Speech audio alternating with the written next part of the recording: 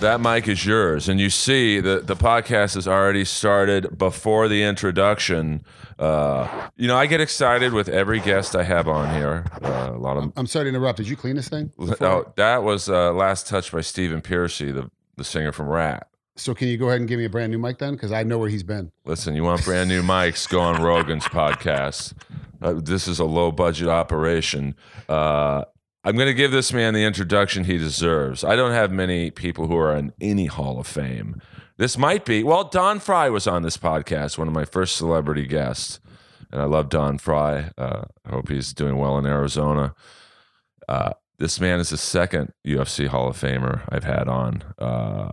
He's a referee now, which makes perfect sense. Please. And he's probably the toughest guy with the nickname of Twinkle Toes. Give it up for Mr. Frank Trigg. You know, I hate that nickname. I mean, I felt weird even saying it to you, but it is your nickname. I've been trying to get rid of that thing for now. It's been almost 20 years, right? Hold on. Yeah, 20 years. I've been trying to get rid of that thing for more than 20 years. I mean, I was first aware of that nickname through, I believe his name is The Voice, Michael Chiavello? He gave it to you, right? No. I got it. Louis Ciparelli, who was my manager at the time. His brother Rico was my trainer. They gave it to me because I paint my toenails. When I was in Japan, he asked a female fight fan, who was your favorite fighter? After the fights were over, and everyone's kind of, signing autographs and taking pictures, all that stuff. And she was like, oh, I like the bald guy with tattoos. That narrowed it down to every American that was on the card. This was over in Japan. So it narrowed down to every single American guy that was on the card. We're all bald. We all had tattoos. And she's like, oh, the one with the twinkly toes.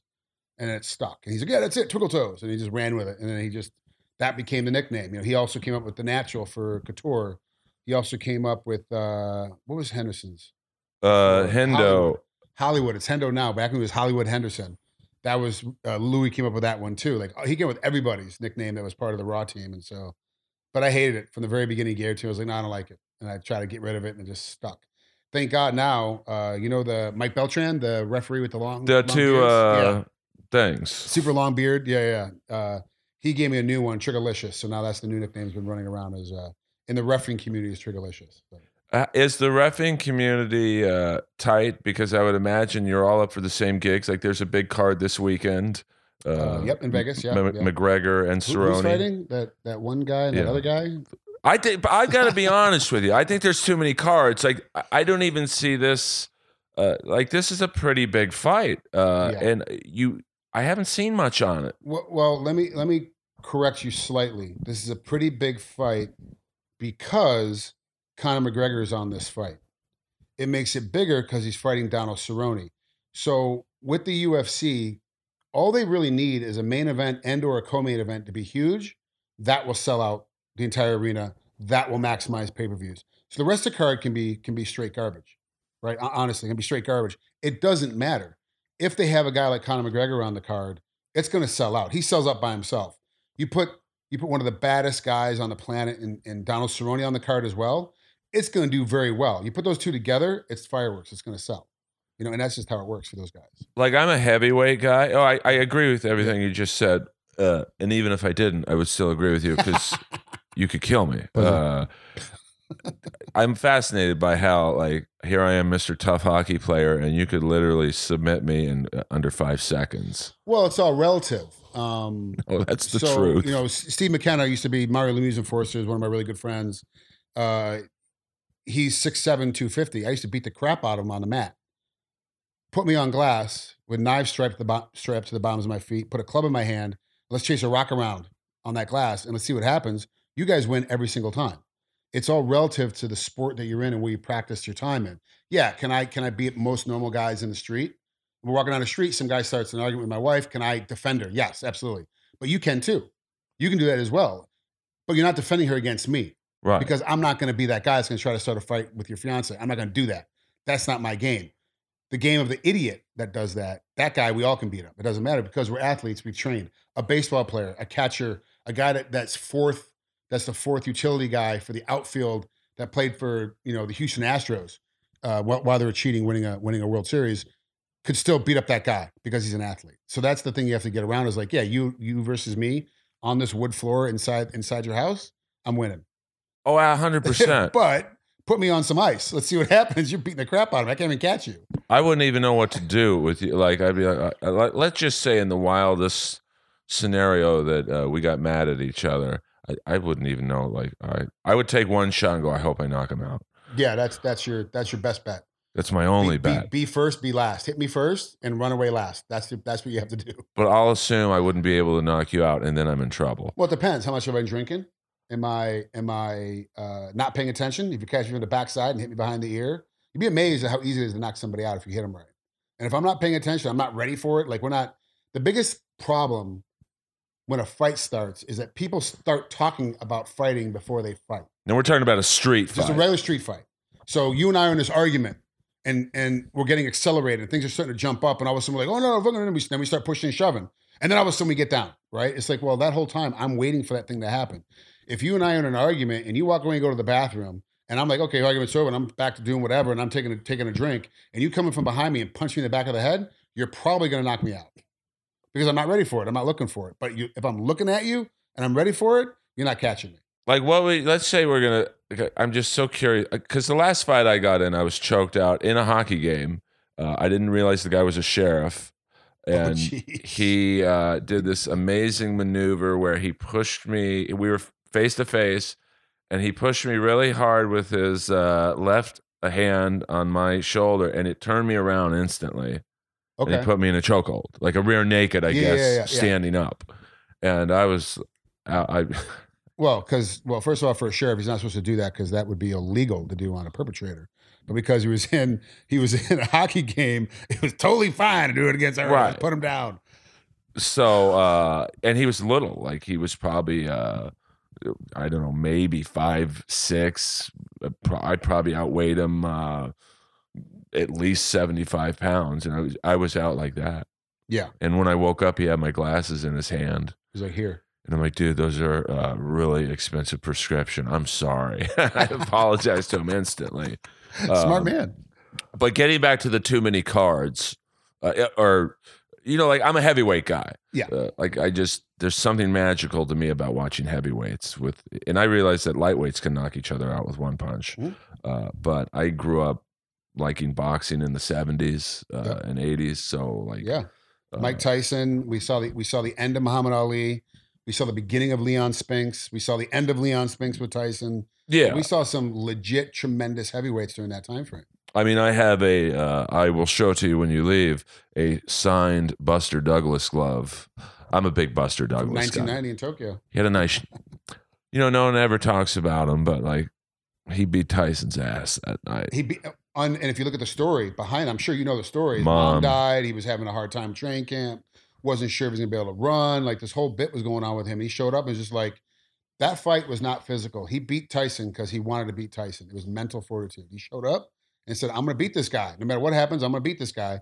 And he went in there and did it. And that was the end of it. And then that was basically the end of Tyson at that point. Once you realized, like everybody else, it's weird.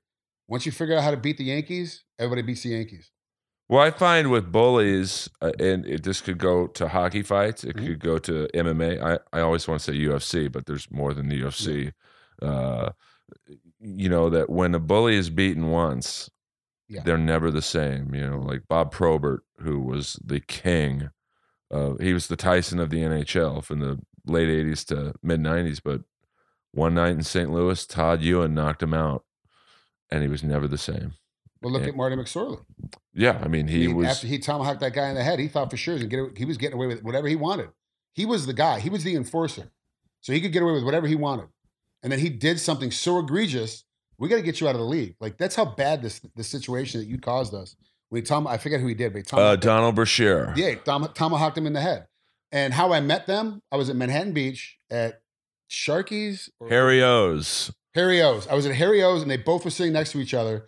And I literally walked in and was like, I don't really know what's going on. Like, I can't figure this out because you guys aren't in your uniforms. But I know you guys from someplace. Oh, hey, I'm Marty McSorley. Hey, I'm like, hey, aren't you out of the league because of this guy? He's like, yeah, whatever. It's fucking.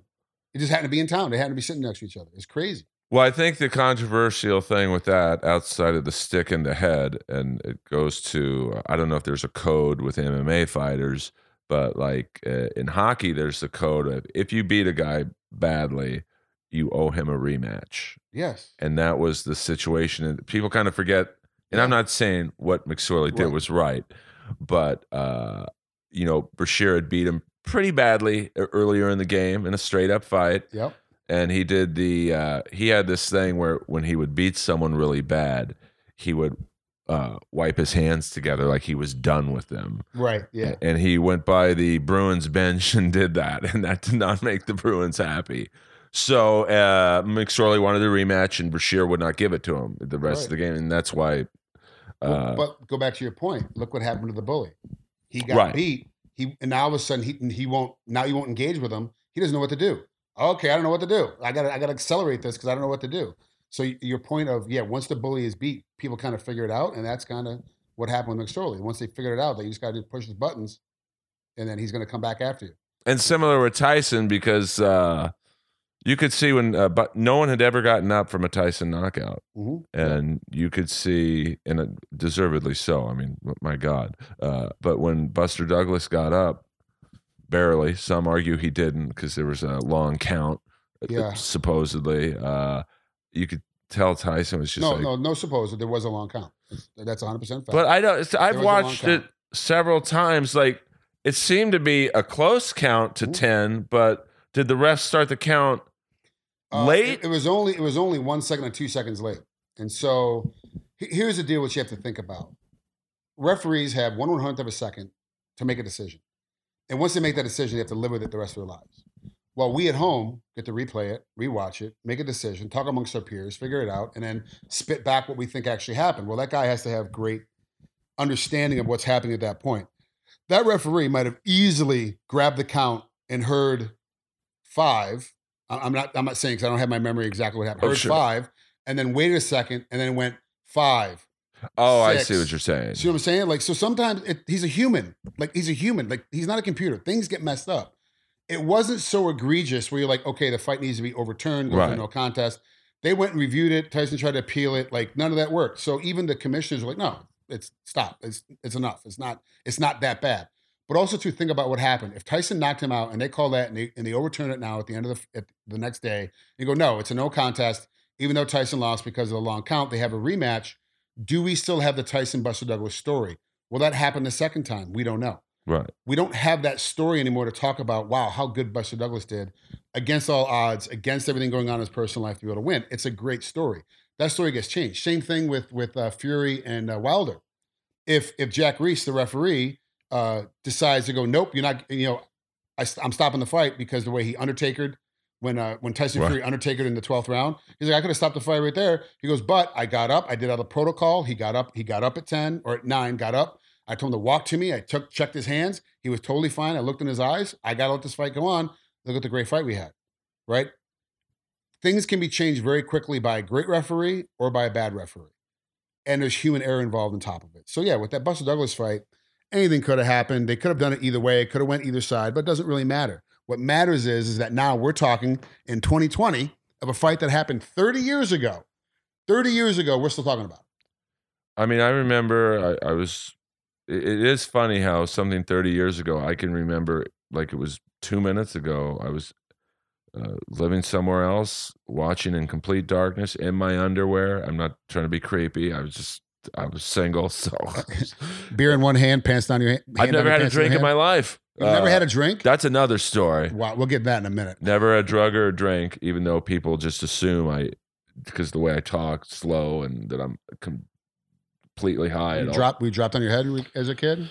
Well, I do have a big head. I mean, are you on the spectrum? Are you the high end of the functioning spectrum? Like, I would say I might be possibly on the spectrum because of how I was raised, which was by 2 very bizarre parents. But that might be another podcast. But I was. We're gonna have to dig into this. Yeah, I'm interested. I'm super interested. Frank, I'm a strange guy. I love it. But I was in my underwear alone at the edge of my bed, and I was crying because I was like, "This is the Black Rocky. This is the guy that's gonna beat Rocky Marciano's 32-0 record. This is the guy that's gonna beat this. He's the guy." And we all got. I couldn't believe the next day. Oh no! Like everyone was talking about conspiracies. Tyson threw it on purpose because he didn't want to break Rocky Marciano's record. Tyson threw it on purpose because he felt bad because Buster's mom had passed away. Like it was like all these things, but it was all based on Tyson throwing the fight, not on Buster being that good that he was able to beat Tyson that night. And I was like years later, not that time. I was young, the years later, I was like, wow, that's kind of messed up. Like we disrespected Buster so much that we believed there was no way he could have beat Tyson, even though he has two hands and two fists, just like every other boxer, and as a heavyweight and had fought and had won enough fights to be the next guy in line to challenge for the title. We were like, there's no way he could beat Tyson. Tyson's just that superior. It was kind of like the way people thought about Chuck Liddell before Chuck got beat. And they thought about Ortiz before he started getting beat. How they thought about Couture before he started getting beat. Before they thought about Hughes. Before they think about all these people. The only MMA fighter they don't think about that way is GSP because he always retires. Right. He fights, wins a bout, retires. And then comes back, wins another bout, retires. And then that's his MO now is that he's a guy you can't talk about like that because he never stays around long enough to get beat. He always just leaves right after he wins. Which is kind of smart. Because... I thought the big, these two fights about Tyson, and this isn't a boxing podcast, but they're rarely talked about, is the two fights he had with Razor Ruddock. Yeah. Who, Ruddock was really the first guy I thought to stand in front of Tyson and go, I'm going to take your best shot, but I'm also going to give you a few of mine. And he did. And I thought that that really fucked with Tyson's head of like, well, people aren't afraid of me anymore. Yeah. So why do you think he bit Holyfield? Because he couldn't get Holyfield. He couldn't bully Holyfield around. He just couldn't do it. And in MMA parlance, since I'm a heavyweight guy, Overeem, when people weren't really afraid of him anymore. I mean, I'm sure they're still afraid of him now. He's still dangerous, but when he got a little skinnier, got off all the steroids.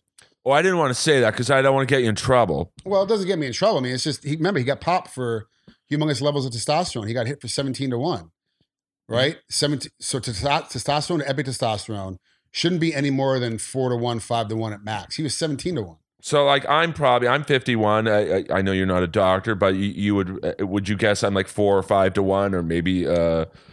So one of the things you don't know is I do men's health talks for this company called Universal Men's Clinic, which is a hormone replacement place for men. It's specifically go get testosterone, erectile dysfunction, like all these things that fall underneath men's specific health. This is what they handle. They educated me and showed me that I've seen guys that are 25, 26 years old, just coming back from Afghanistan, that have like 105, 106 free testosterone number in their system. Right. The lowest you're supposed to be is 350. These guys are coming back. They're young. They should be like, off the charts. 1900, 2000, like no problem. And they're coming in super low. You can't look at anybody and go, oh, I know your testosterone is high, your testosterone is low. You can't tell. I've seen guys that I look at them like, you're a flat, blubbering, don't work out, don't do anything piece of shit. And they're like, oh yeah, my natural level of testosterone is 1800. What the hell is going on? Like my levels are right now, I got tested just a couple weeks ago. I'm at 257 because I came off of testosterone for like two months to see my level drop down to. Right. I'm at 257. I'm like, wow, this is like incredible. But when I was higher on testosterone, I was actually fatter.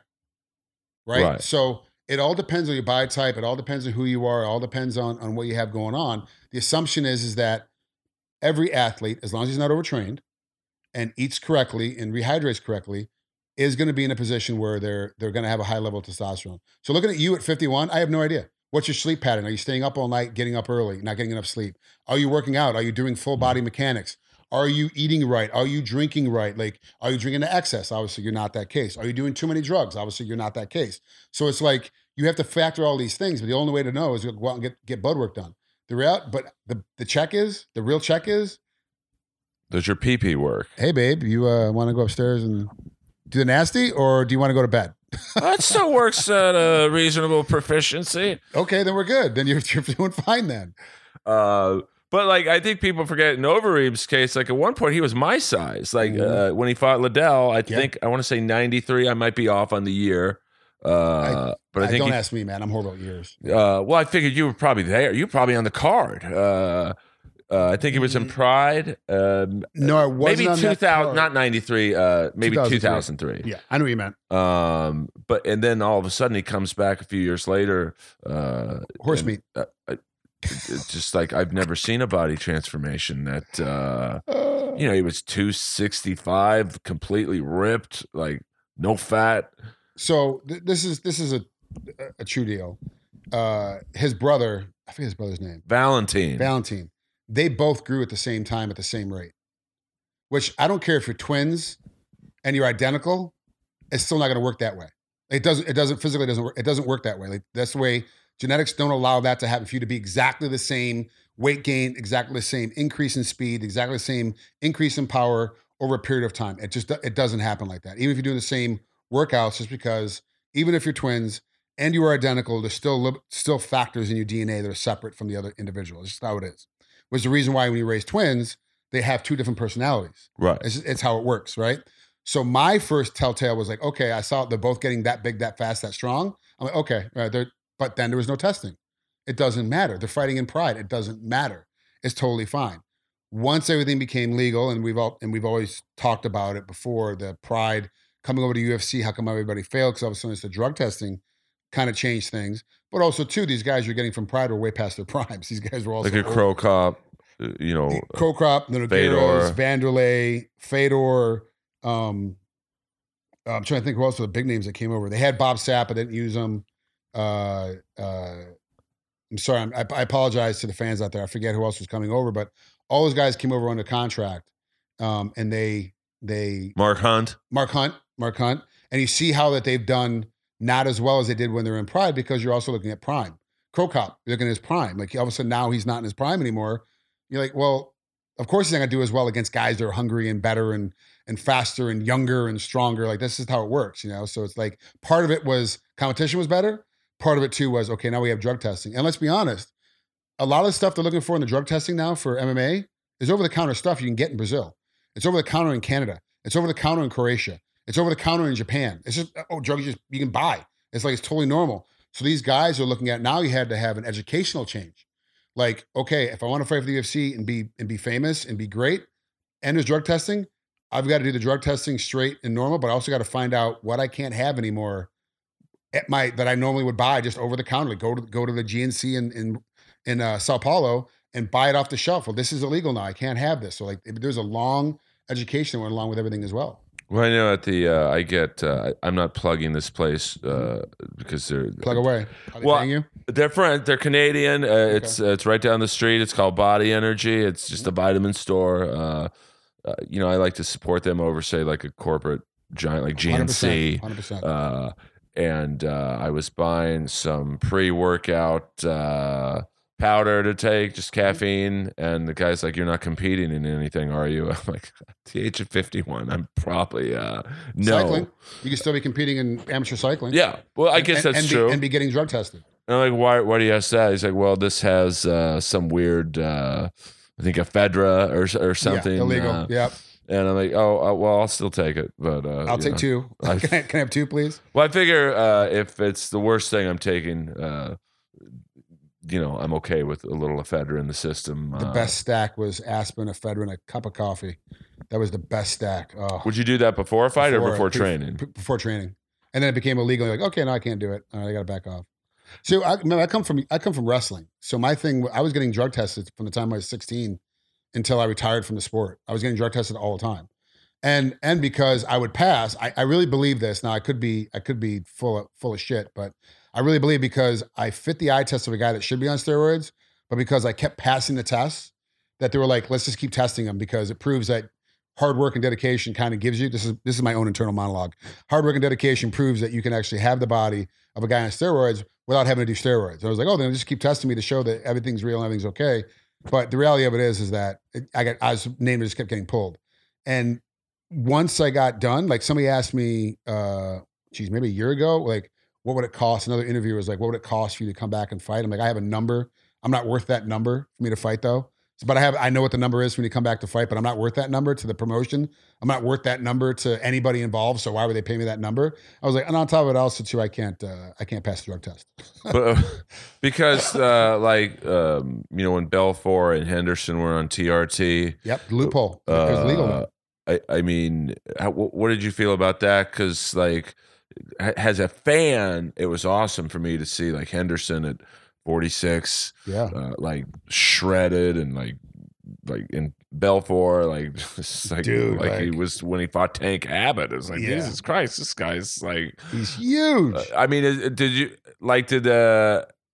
consider that cheating for those guys, or no? Because I wasn't in TRT back then. I wasn't on TRT. I didn't understand it, but I was like, no, it's not cheating because it's not illegal. So like for people to go back after like Jose Canseco from baseball, for them to go back after him made no sense to me. He was already out of the sport. And when he was doing it, it was legal. They weren't drug tests. Oh, well, I injected this and I injected that guy and I sold stuff to this guy and blah, blah, blah, and whatever. Okay, it's a great story. But why are we going after a guy? Because the rules have changed. It's the same thing, and forgive me for getting all over the place. The same thing with going after Kevin Hart for the Oscars, for the homophobic jokes he did 10 years ago. Yes, did he make a mistake? Should he have apologized? Sure, apologize. But it was a different era. You can't come after me for something that 10 years ago was funny as hell, that we all laughed at, but all of a sudden now is culturally insensitive. You can't be mad at me for something. It's like saying you drove 70 miles an hour on a road that is 55 10 years ago. Yeah, but the speed limit is 70 now, so I'm totally fine. I can drive 70 all day long. No, but back then you drove 70 miles an hour and it was only 55. So now I'm gonna give you a speeding ticket. Well, how does that equate to anything? That's just stupid. So when Henderson and Vanderlei and Vitor and all those guys were on TRT back then, no, not cheating, completely legal. When they shut the loophole down, you saw, and Henderson, we had a fight in Winnipeg. For some reason, Canada is the theme today. When he had a fight in Winnipeg, he had to come off because they had a loophole at the Winnipeg Commission. TRT is not allowed. So he had to come off for 8 weeks before he fought up there. And he's like, and then he fought, went to the training camp. He's like, okay, I'm off TRT. I'm not going to be on it anymore. And then 4 months or 5 months later, all the commissioners were like, yeah, we're all closing the loophole on TRT. No one can do TRT anymore. But Henderson already come off it on his own because he had a fight in a jurisdiction that already made it illegal. So no, not illegal. Now it's illegal. When guys get caught, I'm like, okay. But then also too, who was the female? She just got caught again for a tainted supplement. And she's like, I got to retire from the sport because now my ban is 4 years. Oh, right. Let me look that up. We're going to end the Instagram live feed right now. For those of you, you're going to have to go to Apple Podcasts, listen to the rest. This is MMA legend Frank Trigg. Like, it's pretty exciting to have him on here. So support the episode, and we're going to look up who this girl is.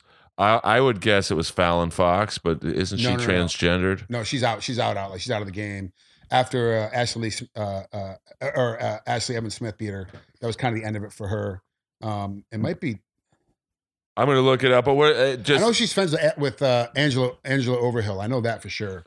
But anyway, so she got hit because of a tainted supplement, and she proved the first time. Look, it was a tainted supplement that was approved by you guys in this commission.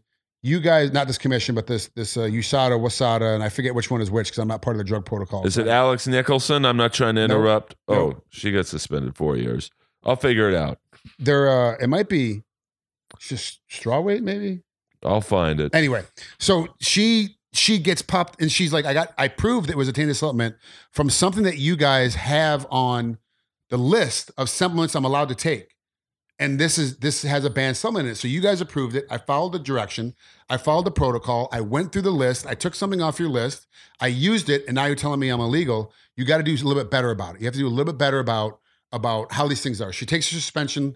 I want to say like a man, but she took her suspension like a woman and walked it off. She comes back in. She gets popped again for another supplement that's on their list that she's shown is on their list that she's allowed to take. And forgive me, I could be slightly wrong on this, but if I'm wrong, then yell at Earl. Don't yell at me. You can sue me. That she now is getting a 4-year ban, and I'm like, this makes no sense. Like, it makes no sense that this is. If you give me a list of supplements I'm allowed to take, you are then telling me that these supplements are okay for me to take. I take that supplement, and then I get popped hot and you test my urine, and you find out that I'm doing something illegal. I prove it's from this supplement. The levels in my system, everything that's in my system shows it's from this supplement. That's not from something else. You guys get the empty cases from the same lot and test it and say, yes, there is this illegal substance in this supplement. I do it independently at my own cost to another lab. They independently determine, yes, this illegal substance is inside this supplement. This is how you got it. It's from this lot number. It's from this, because all these supplements, if you look at the bottom, they all have the lot number, where it was made, all that stuff. It's all from the same thing. Yes, 100%. Then you suspend me for 4 years? Now, hold on a second. You told me I could take this. You told me that it was that you found out there wasn't this thing. And then you're telling me that I did something wrong? No, I didn't do anything. Oh, well, the fallback. Every athlete is responsible for every drug that goes, everything that goes into their system. Well, yes, but I'm taking it from you guys who are the experts of this. So fix it. There's a flaw in the system right now. So when guys get popped, half of me is like, yeah, that's right. Let's clean the sport up. Let's make it better. We're punching guys in the face. We're elbowing guys in the face. Let's make it better. But part of me is like, catch the people that are doing it. Don't offset people that are following the rules and doing the protocol and doing everything upstanding as a real athlete and then cut them out of it. That makes no sense to me. Well, because I think it just as a fan, I kind of forget sometimes that, guys could die in the ring or octagon. I always call it a ring. Hockey players, fighting dramatically, it's basically eliminated from the game now. Yeah. But, do you think it's better? Do you think hockey's better or worse because of it? I mean, it gets, I feel bad because as a fan, I really loved watching hockey, and from the 80s to, I would say, 2003. But a lot of these guys in the last 5 or 6 years, probably 6 or 7 of them killed themselves because they had CTE and head trauma. Yeah. Because guys, when I started watching hockey, I would have been a big player. I'm 6'1", 200. That was huge for hockey. Yeah. Now that's small. Like these guys are, Steve McKenna, 6'7", 250. Yeah. And that's naked. Like put the gear on and skates. These guys are pushing 265, close to 270. There's a guy on the Boston Bruins, Zdeno Chara, 6'9", 270, like I guess naked, you would say. Yeah. It's so with skates and probably 20 to 30 pounds of gear, he's near 7 feet, 300 pounds. Like, he got into a fight the other night, and hockey is boring to me now because it's just like a glorified scrimmage. And I feel somewhat the same way about MMA, and I feel guilty saying this because like when I had Don Fry on, and he's awesome, and he had trouble getting up from his he was sitting right here, and I kind of had to help him up, and I was like, fuck, man, this guy's in this condition because a guy like me paid $50 to watch him do that. And Gary Goodridge, and I feel guilty, to be honest. For once I'm trying to be serious, but McGregor Cerrone, I'm paying $70 or whatever it is, but I liked it, MMA in the wild days, like when I had to go to Best Buy before it was on pay-per-view. You had to go to Best Buy 2 months after the fucking card was over and buy the VHS tapes. You're not a real fan. Real fans used to go to Blockbuster. Well, I went to Hollywood Video, bitch. No, I'm just kidding. I just call you that. Sorry about that. So we were talking about this a couple days ago, where how did I get out, without brain damage? Right. Everybody else in my era, everybody has brain damage. I ducked a lot, and most of my losses weren't KO or TKO. Most of my losses were submission if I was going to lose, and it was always some kind of a choke. Got armbarred one time by Carlos Condit, but other than that, that was kind of it wasn't head trauma. I didn't take a lot of head trauma. Wrestlers don't take a lot of head trauma because we're inside the entire time. It's very hard to hit somebody, no matter who they are. But you do notice if you hit a wrestler like a really good, like McGregor did against Chad Mendez. Mendez beat the crap out of him the first round. Condit got back in the second round. Mendez fell apart because he had like a 3-week training camp, and then got lit up and fell apart, and then got TKO'd. Right. That's how it always happens. But also too in MMA, how many real clean, super tight knockouts do you see? I mean, you rarely, like the Askren one. Not many. I guess maybe a few in the heavyweight division, just because those guys are so fucking, pardon my language, strong. Like Ngannou, like I can't imagine being hit by him. Like, but think about how many fights there are. We were talking about it before we started the podcast. How the sport now is almost oversaturated. We almost have too much content for MMA that at this point is becoming so much. But even still, even on the smaller cards, even on the amateur cards, California throws somewhere between, I want to say somewhere between 180 and 220 boxing and MMA events per year, professional. Right. On top of that, Camo throws probably another 100 to 150 of amateur MMA on top of that. So there's a lot of MMA that goes through California. I don't know what the split is between MMA versus boxing, but there is a boxing fight every Friday night. De La Hoya throws a Golden Glove or a Golden Boy. Golden Boy. Thank you. Sorry, Golden Boy promotion boxing event every Friday night, someplace in the state. And it's 4 fights, and it's 8 guys, and it's guys you're trying to bring up, and you go to these fights, and they all go to the distance. You never see a knockout. So knockouts now are becoming a lot more infrequent. One, because the science is better around training. The science is better about how to recuperate. Like, why is everyone working on their neck muscles? Because that's how you stop from getting knocked out. Why is everybody worried about hydration? Why is weight cutting such a big deal now? Because that adds into, if you're dehydrated when you're in a fight, and all of a sudden you get hit. I dropped 20 pounds of water weight to make weight, but I only put 15 back on again. I'm 5 pounds deficit when I start the fight. Come the second round, I'm probably 7 or 8 pounds deficit going into the second round. You hit me with a nice clean shot, it's going to put me out because I don't have the liquid barrier between my skull and my brain, and then my brain bounces off my skull and knocks me out. Now with how weight cutting is becoming a big issue, the science is better between diet and exercise, specifically for athletes, is better. We're going to start seeing a lot less knockouts. We're also going to see guys be able to go longer. And we're going to see guys, when they do get knocked out, are going to have a lot longer time off before they're able to come back in again, because we know it's that time off. Everyone talks about, he's got a glass chin. Happens in boxing all the time. That guy's got a glass chin now. He can't recuperate. He had one bad knockout, and he needed it, and he got a concussion from it. He needed to take 6 months to 8 months off from full contact, from shaking his head, from moving around much. He needs to stop all that to get his brain heal. What athlete in their right mind is going to take that 8 months or 9 months off to get their brain healed? We're not. We're not going to do it at all. We're going to go right back in the next week and get punched in the face. I did it at the same time. I got a concussion, went back and I fought 4 fights in a row with a concussion. And you're like, and no wonder I get starched in one of those fights. Is because I'm not completely healed. We didn't know that back then. Now we know this guy needs time off. He needs to take time off. Coaches are smarter. Managers are smarter. Promoters are smarter. And now there's a list.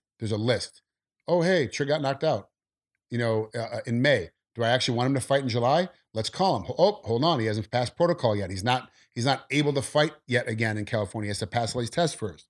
Let's see if he passed the test. Now it's a whole different thing. So it's gotten a lot better from that mindset. We're not going to see a lot of knockouts. We're not going to see a lot of brain damage anymore. When I say a lot, the volume of what we saw in the past is going to be a lot less. Are we still going to see them? Oh, absolutely. Absolutely. You're going to see guys get beat up. We see guys get stopped. But a lot of them, if you really listen and look at how they are, they're really TKOs. Guys are getting beat up so much in MMA that we're like, nope, it's enough. We've stopped it. We're stopping it. Even in boxing, guys getting beat up. Fights are getting stopped a lot quicker now. A lot quicker. Because it is scary. You've seen this guy getting brain damage. And we are 2 grown-ass men, grown-ass women throwing punches and kicks at each other. We're trying to do damage to the person. We may not be an evil person, but we're trying to win this fight. We're trying to pay for our train camp. We're trying to pay for our families. Right. We're trying to do these things, right? So with that, you got to okay, this person's going to hit this person as hard as possible. And very quickly the fight ends. Very quickly these fights go on and you start to see, okay, I see this guy is getting too deep. Fight back. I'm looking to stop it. Fight back. Okay, fight's done. I'm totally fine. Yeah, I know you're totally fine, but you're going to be totally fine next month too when you fight again. Let's just stop the fight now and move on, I love that you were a fighter, now a ref, because it reminds me of Paul Stewart, who was a goon. Fighters don't like being called goons, but he was probably a goon. Even he would say, "Yeah, I was a goon." And then he became a ref, and it's like you'd think, wow, that's the perfect post-retirement job, because you're going to know what rules to break, or you're going to know what rules are being broken because you broke every one of them when you were playing. Like, is it similar for you reffing? Like, you know what to look for because at one point you were the guy maybe. So you might want to go out and get something to eat and come back, and you'll have time to be able to listen to it later. I love it. This is a long story. Let me tell you this right now. You are the perfect podcast guest, and I don't say this to kiss your ass, but like you don't give one-word answers. Like I've had some guests, and Don was the same way. Hey, tell us about your fight with Gary Goodridge. I could have left and ran a marathon and come back. He'd still be talking. So this is heaven. Take as much time as you want.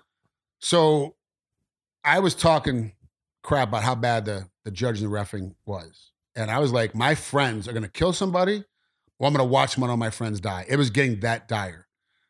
John McCarthy overheard me talking about it. He's like, oh, you think it's so easy? Come and take my course. I'm like, fool, I just stopped fighting. I know all the rules. I know what I'm doing. I'm going to take your course, your stupid little command course. I'm going to blow right through this thing. I know everything there is to know about fighting. There's nothing, not one damn thing you can teach me in your course. 3-day course. One of the most intensive courses I've ever taken, besides me working on my captain's license right now for charter, so I can be a charter captain. I learned so much in that course and failed miserably. I mean, it wasn't even I wasn't even on the radar of guys that passed. There's like 13 people in my class. I think 1 or 2 people passed the first time I took it, and everybody else failed. I was the bottom of the heap. I knew less than the guy that was just a fan. I literally had no idea what I was talking about. But I would think someone who fought in Pride back in, let's just say, the Renegade days, that you would have passed easily, because you saw probably 100 times more than, say, what an amateur fighter who never made it and who's now a ref. Like, what did you miss? Everything. I actually didn't know what the rules are, and this is a problem that's very unique to MMA. Most fighters, coaches, trainers don't know what the actual rules are of MMA. They don't actually know what the rule is. And by commissions, there's slight differences within each commission. 1 hand down for a downed opponent, 2 hands down for a downed opponent. Which way is it? How is it? Whatever, blah, blah. It changes per commission, and that's fine. There's little minute rules. It's still 5-minute rounds. It's still either 3 rounds or still 5 rounds. That's pretty much it. Eye gouging, fish hooking, all that stuff. But there's a lot of other little nuanced rules that people don't even know. A lot of the commentators don't know what the actual rules are. Like, they don't really know what they're talking about when these rules come through. I was like, I couldn't believe what I didn't know about the sport that I competed in for 15 years, that I actually didn't know what the hell the rules were half the time, and what to look for as a referee, what to look for as a judge, to be able to judge this fight on its actual merit of what the fight is happening, not being boxing heavy, not being submission heavy, not being wrestling heavy. Oh, the guy took him down 3 times, so he must have won the fight. No, you got to look at the entire fight from different positions. What is actually causing damage? What is actually happening in this fight? You have to know all these positions. I knew nothing. I had to go back in a year later and take the course again, and I barely passed the second time. It was, so I didn't actually pass the second time. And John is the person who passes or fails. John Elaine, his wife. They do everything. And Jaron, his partner, they review, look at everything, they go all of it. I actually didn't pass the second time. How I passed the second time was to go in. I had to take 6 weeks of privates with John, once a week for 2 hours at his gym in Valencia. I had to sit there and go through and do privates with him, how to ref, how to judge. At the end of 6 weeks, I got to ref 3 fights on the University of MMA amateur bout for Camo. I refed 3 bouts. At the end of 3 bouts, he goes, okay, now you've refed 3 live bouts at the amateur level. Now you've gone through all the protocol. You are now ready to say that you have passed your course, and I got my check mark that I passed command course. Now I've got to go do 100 bouts at the amateur level. 100 bouts at the amateur level. 100 bouts, not 100 promotions, because you might get 3 or 4, sometimes 5, depending. If you do Antonio McKee's event down in Metro, you might get 3 or 4. But if you do Jason Stewart's epic fighting down in San Diego, he has like 22 fights on his card. You might get 5 or 6. It just depends. But you have to do 100 bouts before you can apply for your pro card. That's the rule. That's the rule. If you've never ref before, you come to the state of California, you have to do 100 amateur level bouts.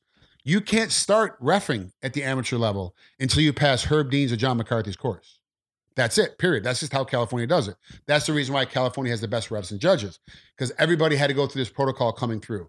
There's other fighters that are trying to be referees and judges right now. Chris Lieben has passed. He's been doing a very good job down in Camo right now. Doesn't quite have his 100, so he can't be a pro yet. But he's also still fighting bare knuckle boxing, so it's a little weird to still be competing and then try to I know. I said the same thing to him. Why? Why are you still fighting? Stop. But he might need the money. He's got a kid. He might need to, I mean, he went through a divorce, lost his gym not too long ago. So I'm sure he's trying to recoup some of that money back. And I'm sure that bare knuckle boxing is giving him that avenue to do it. So good for him. Every man has his own way of making money. Ray Elby, Christina Santos's Cyborg's boyfriend. He took the course twice as well. He failed the first time, had to come back and take it a second time. And it is very difficult to get started in the game. So for MMA, it seems like it makes sense for an ex-fighter to come in and start being a ref or a judge. It really doesn't. Because honestly, most athletes, you think, give me Tom Brady. Say Tom Brady retires right now and becomes a referee, right? Which he wouldn't, because it doesn't make any sense. And I'll get to the reason why it doesn't make any sense. Not because he's not very good at it, but I'll give you the reason why in a moment. Tom Brady becomes a referee. He legitimately is going to have no idea what the hell he's looking at on defense. He's going to have no idea. He's been a quarterback his entire life. All he's worrying about is passing interference. And he barely knows what the hold looks like in front of him because he's too busy looking downfield. So how is he going to be a good referee? Referees have to see everything. We have to know everything. How is he going to be a good referee? It makes no sense. Brady cannot be a referee. Finances. He showed up at the field and made game day check. What the hell was it? $150,000 or $200,000 is game day check? Might be more than that. So why? Yeah, I mean, I have no idea what the hell the number is. I don't even know what he makes, but say it's $500,000. It probably is. Why is he going to show up to make $2,000 and do a whole fight and get yelled at when he screws up and get booed when he makes a bad call and get ostracized on Instagram, on Twitter, on for him, Tom, he's probably on MySpace still getting beat up on all these things. Why would you do it? It makes no sense. So for a lot of these fighters that come in my era, the guys in my era, they can make the jump. The guys, that fought because we weren't making that much money, right? So for us to come in, for me to make, so my wife is a timekeeper for the state of California, does both boxing and MMA. She makes, on the big card, she makes $440. No one even recognizes. For the whole card, not the whole card, not per fight, the whole card. MMA is different than boxing. Boxing, Jack Reese, I think he got $25,000, I think maybe. To time keep? No. To referee the Tyson Fury Wilder fight. Kenny Bayless, and these are the top two best boxing, in my opinion, the top two best boxing referees in the entire world. Jack Reese is California based. Kenny Bayless is Nevada based. He does all the Mayweather's fights. I think he made $25,000 for Mayweather McGregor. He did that one fight that night. That's all he did. Both those guys made $200 million. He made $25,000. Doesn't seem fair. I mean, but look at it. But you have to understand, fair or not, that's what it is. When I do a Bellator or a UFC, because I'm not in the hierarchy. Beltran, Herzog, Grice, those guys get the main event, co-main event. Those guys get the title fights. Those guys will make $2,000, I think, on the night for all their fights. One payment, all your fights, because they got the title fight that's on pay-per-view. They're going to get the most amount of money. I might make $1,200, and I got 4 or 5 fights that night, plus checks, plus everything else that goes on with it. Like financially, it doesn't make any sense. Oh yeah, you can make a pretty good living if you do 2 fights, 2 fights a weekend. You only really work in 6 days a month. That's really good. That's really good. Yeah, that's great. How many fights are on pay-per-view for the UFC? Because that's where you get paid the most. Pay-per-view for the UFC with a title fight in a state you're working. I'm only licensed in 2 states, California and Hawaii. That's it. So how much can you actually make? You break it down, you're like, wow, that guy, for him to work, you would have to work every single weekend. Every single weekend. A guy like Herb Dean has to work every single weekend to eke out a living, to scratch out a living. There's no money in it. So financially, most of these fighters, Conor McGregor's never going to ref or judge. It makes no sense. Chad Mendes, Uriah Faber, guys I think would make good refs that understand, have great knowledge, that are out of the sport right now, that have their brain power behind them, aren't going to do it. I made $500,000. Uriah Faber. I made $500,000 my last fight. Why am I going to come in and ref this fight? Ref 4 fights, right? For $500, $400. Sometimes we work a pro event in a major sold out, not on TV. We might make $550, and it's the same. We have to ref the same. Every fight's the same to us. It doesn't change. That's not on pay-per-view, not. So there's no finances. So a lot of the referees and judges that are former pro fighters can't make the jump because it's financially doesn't make any sense. Then how are you going to give up your weekends for a full year to ref every amateur event that you possibly can in California? I mean, I can't even tell you how much I drove. I probably put 60,000 miles on my car in 1 year driving from Nevada to Ref, or because I was living in Nevada at the time, the Ref in Nevada, to drive to Southern California. Like I would drive out Friday night to Ref in Southern California. Like a King of the Cage type of any amateur event, Epic, Metro Center, like whatever it was, Spar Star, like whatever popped up, would turn around right after, drive back to Nevada, would go to Vegas, would then go to sleep, would wake up, go work out, get a little lunch, to report for another event in Nevada, work that the whole night, that's Saturday night, go to bed, wake up the next morning to drive back to Southern California, do another event on a Sunday in Southern California, to turn around to drive back to Nevada to go to sleep, to get up the next morning and grab the kids. Like that was my schedule. It was crazy for a full year. That's what I did. I drove everywhere to get these fights in. I want to get these fights in. I want to get them in. Who can do that? Who can stop their regular daily life? And mind you, at the amateur level, you make $100 for the entire night. That's all you make, $100. That's it. The entire night. 5 fights, 10 fights, 1 fight, 3 fights. And a lot of times, the amateur events, you're there from like 3 or 4 in the afternoon until midnight. You're there all day. It's a full day job to make $100. Oh, but you love it, But financially, why would I give up my entire weekend to make just $100 and have this pressure put on me? These amateur fighters are trying to make the pro leagues. One loss for them is the difference between going to one of the big shows, UFC or Bellator, or having to go to one of the minor leagues because they got a loss or 2 losses. Like, it's a big deal for them, right? You screw up one time, you screw up one guy's fight, man, dude, you've ruined his life. Like, you've ruined his income potential coming in the next couple of years. Like, this is a big problem for $100. Right. You know, it's really hard to make this jump. Then to jump into to judging, because reffing is kind of fixed right now, but judging is the biggest issue. You know, it goes back to my start. There's a real issue with it. There's a real problem with it. My saying was always, don't let it go to the judges. Don't ever let it go to the judges because you never know what you're going to get. That's what Dana White is, when a fighter would get pissed off, like, that's all. See, that's my phone just listening in. If you don't think they're listening in to you all the time, they're listening in all the time. I didn't say Siri at any time. I didn't say Alexa at any time. My phone picked up. Like, what the hell? Me and Frank just had a threesome with Alexi.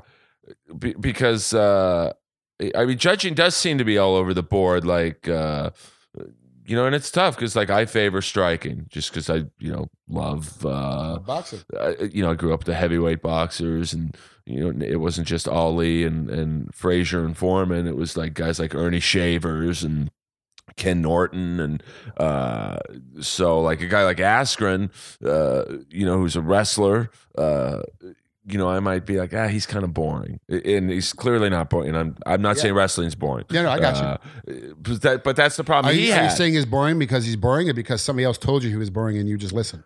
Oh no, I mean, I love watching him fight because I appreciate someone who is so good at a particular area.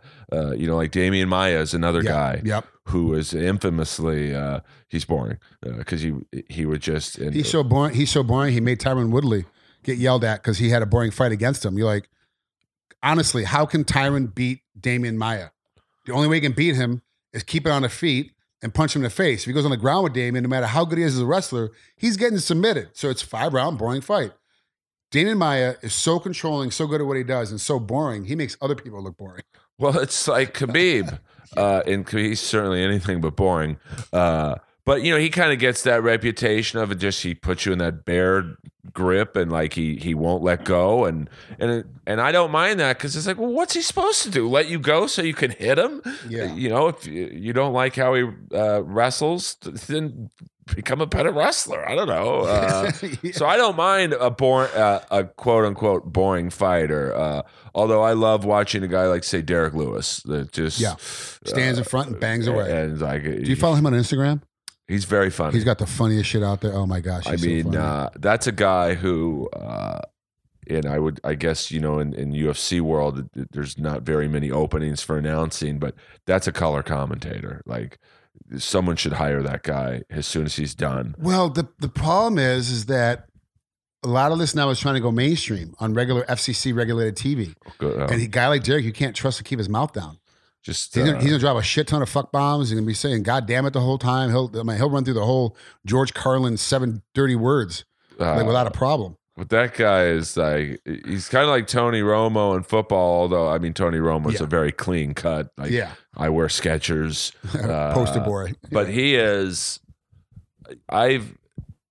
he might be the greatest color commentator in football anyway that I've ever, because I'm a huge football guy. Yeah. The way he breaks it down, and it's like, all right, they're going to run a trap here because this situation dictates. It's like Rogan. Rogan made me want to watch because he's a high level practitioner himself. Yep. So he knows what he's talking about.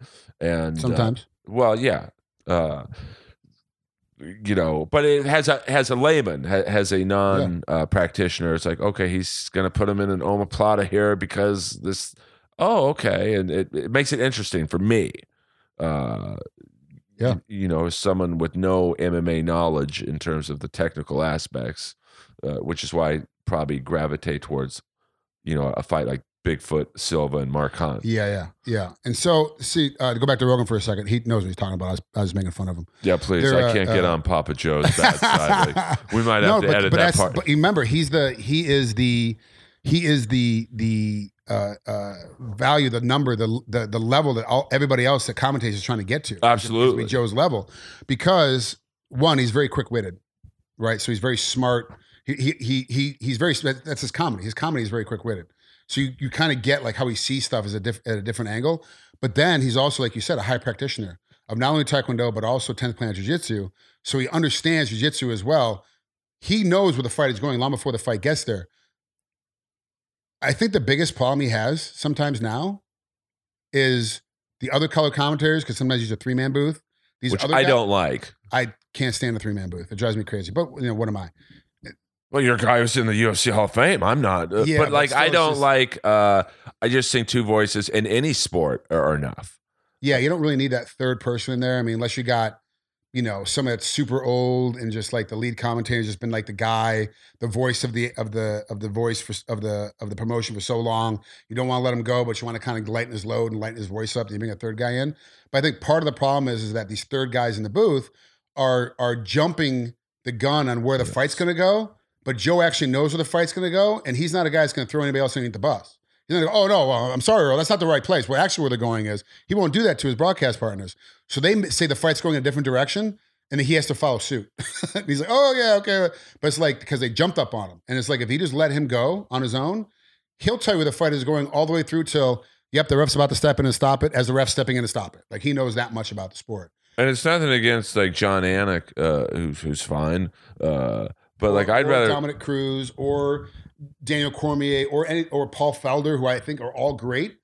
They're amazing when they're on their own. It's just two people in the booth. Right. But when you get to that third person, I'm like, oh gosh, here we go. Like now, and I can keep like, okay, let's find out how many mistakes these guys make as they're talking because they're trying to outdo Joe.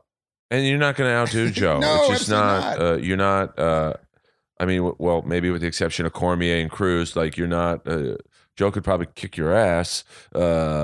And you're not going to be as funny. But right. I wouldn't mind a booth of, say, Rogan and Cormier or Rogan and Cruz. And it's nothing against John Anik.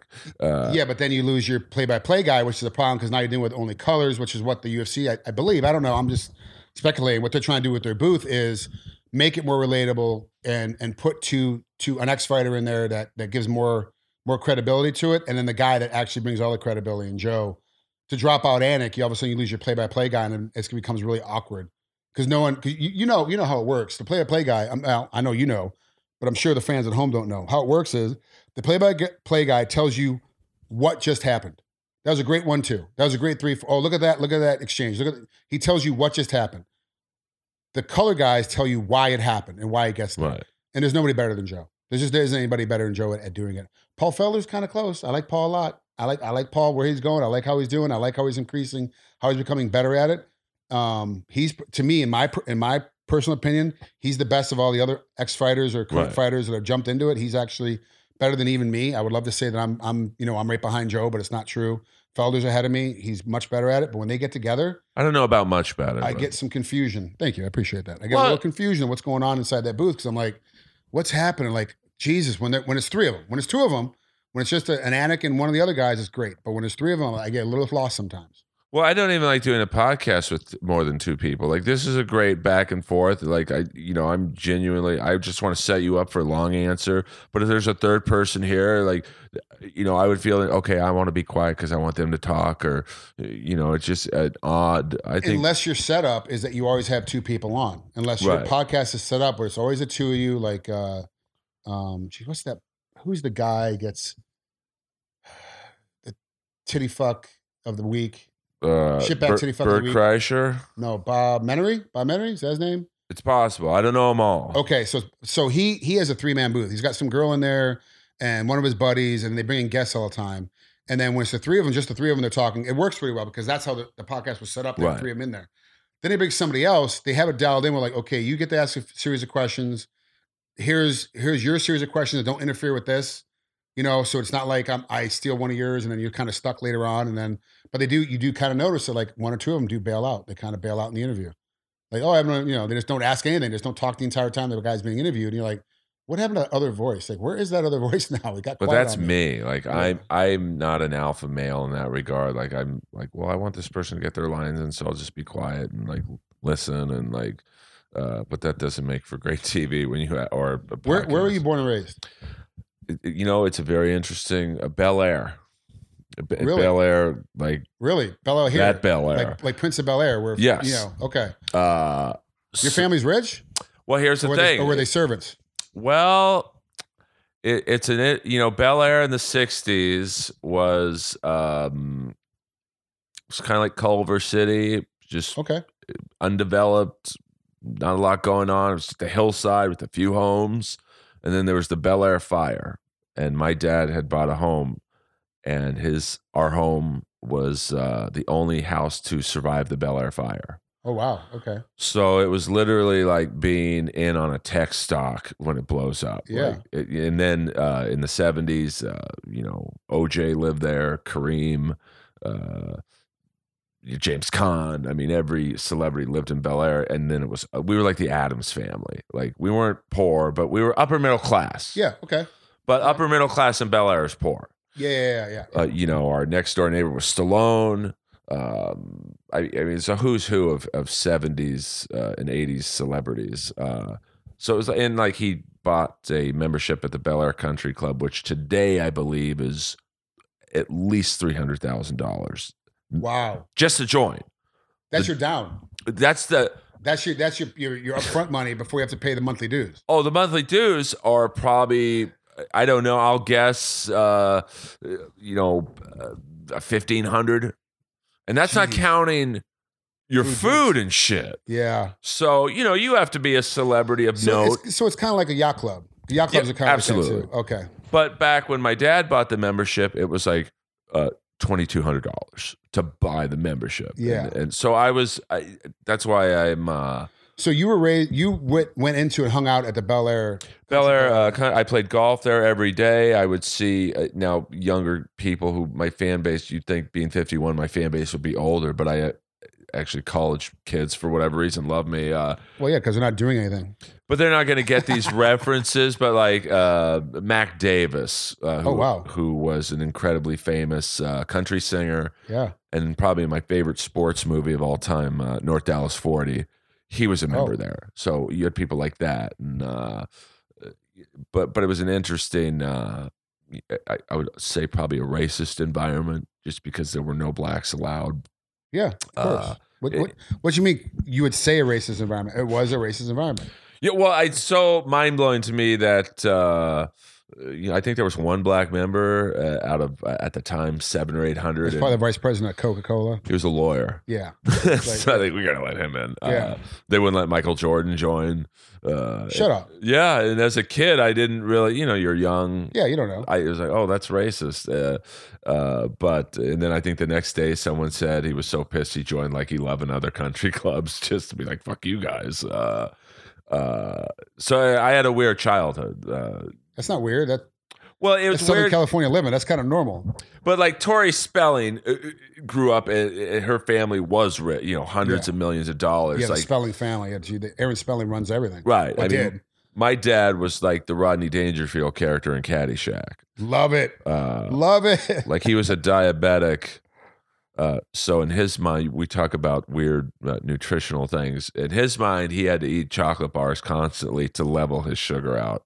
So he would have chocolate bars in his golf bag. He'd have chocolate bars in the glove compartment, chocolate bars in his glove compartment. They would obviously melt because some of them had been there a while. And he would just wipe his hands on his shirt. So he would show up to Bel Air Country Club where you have heads of, Howard Keck, the oil magnate. Yeah, heads of state almost. Yeah. And my dad would look like he wiped his ass with his, because he had chocolate all over, one time. What does your dad do for a living? Well, this is why I knew this would be a good podcast. You've turned the tables. I'm totally interested in what you got going on. This is screw reffing and judging. Let's talk about this. It's inappropriate, Frank.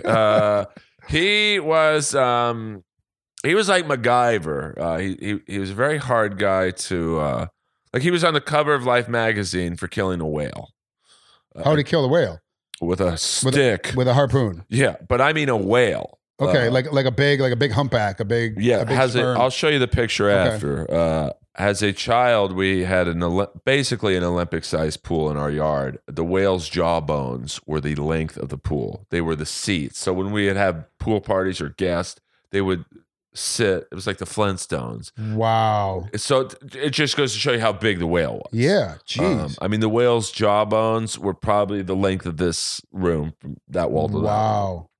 And then his dad was in the Depression era, would drive by oil refineries, and he noticed they would throw away their waste. And he would go up to these oil refineries and goes, "Can I buy your waste?" And they looked at him like he was crazy. He's like, "You can have it." And he developed this process to turn their waste into graphite. So probably this table right here with this graphite. It's some long-winded family tree. My grandfather was responsible for this graphite on the table. So he took over that company, and he was a scratch golfer, self-taught scratch golfer, but he had the worst swing you've ever seen in your life. Worse than Barclays? It looked like OJ. If you've ever seen OJ swing a golf club, but he was like, he created this swing that... he was scratch golf. He was a very interesting guy. Is the whole point of that long-winded answer. What did he do? He did a little bit of everything. Yeah, hence the MacGyver reference. Yeah, he was just good at everything. He was a brilliant businessman, until one day he invested most of his money in an oil project in the Amazon that went tits up. Yeah. But if it would have hit. We wouldn't be talking right now. We would. It'd just be in a nicer place. And then my mom was a hillbilly from Cartersville, Georgia. So it's a strange upbringing. That's not strange.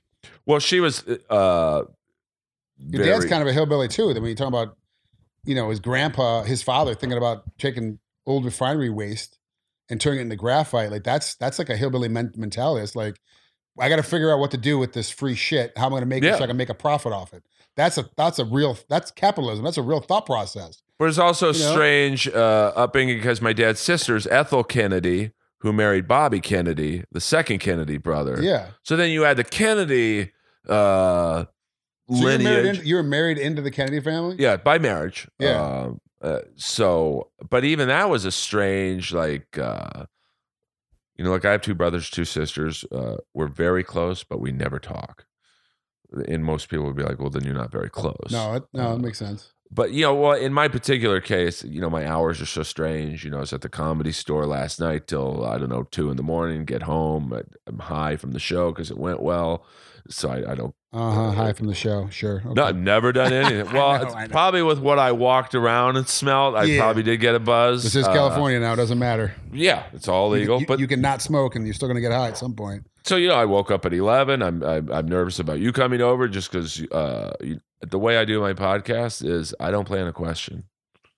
Okay. I had no idea what I was going to ask you when I hit record. I like the nervous energy. Gotcha. Okay. And here we are an hour in, and I could go on for another hour. Easy. I got no problem. I got nothing to do today. I'm done. So I'm nervous about you coming over and okay, is this going to be? Because, I've had one interview that maybe didn't go the best. I won't mention their name, but they were famous in the 80s. And, I imagine you probably... Roger Rabbit? I wish. Jessica Rabbit. Well, I would have her.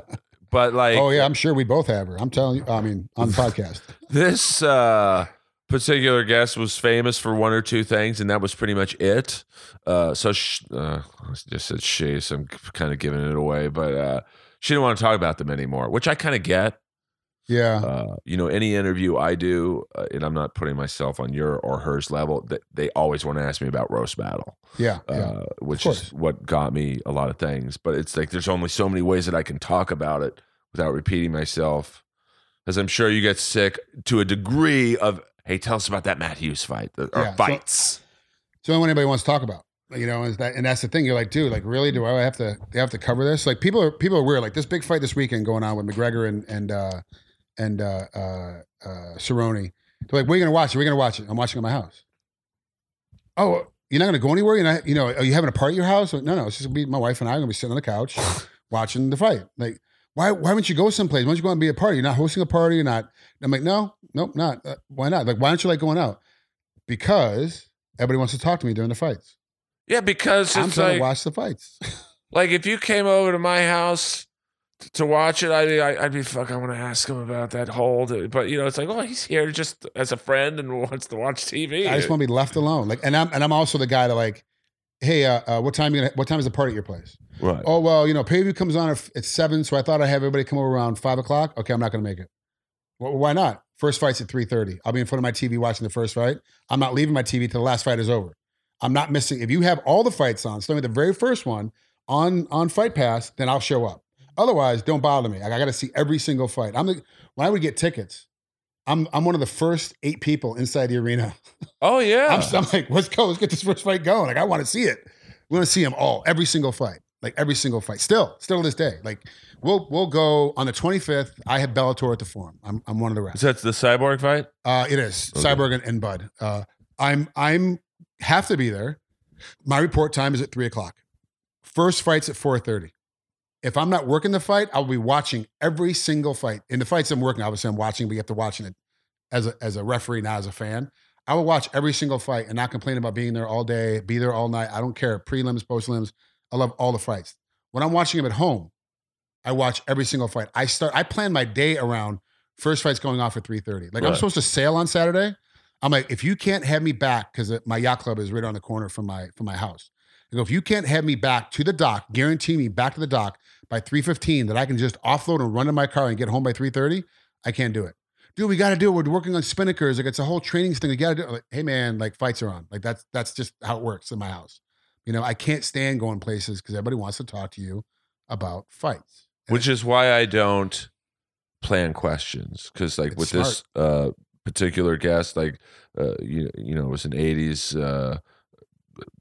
She wasn't a musician, but the video, I'm really giving, I might as well just say her name at this point. But she's like, hey, that's 30 years ago, man. I don't want to talk about it anymore. But it's like, well, with you, there's a lot more to talk about. But like, that's your reference point. Like, that's how everybody knows who you are. I got to talk about to get people up to speed with who we're talking to. Like, but like with you, we could talk about we haven't even touched on your fights, but we talk about your fights, your reffing, your acting. But with this, so that's why I don't like to, sure, I'd love to ask you about the Hughes fights, but I also try and ask you questions that you haven't been asked before.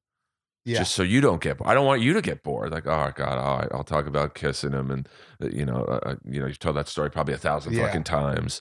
Like, I'm going to ask you a question right now because I don't believe I've ever heard this talked about. I'm going to give you a scenario. Okay. And it involves reffing, like, because I don't think fans.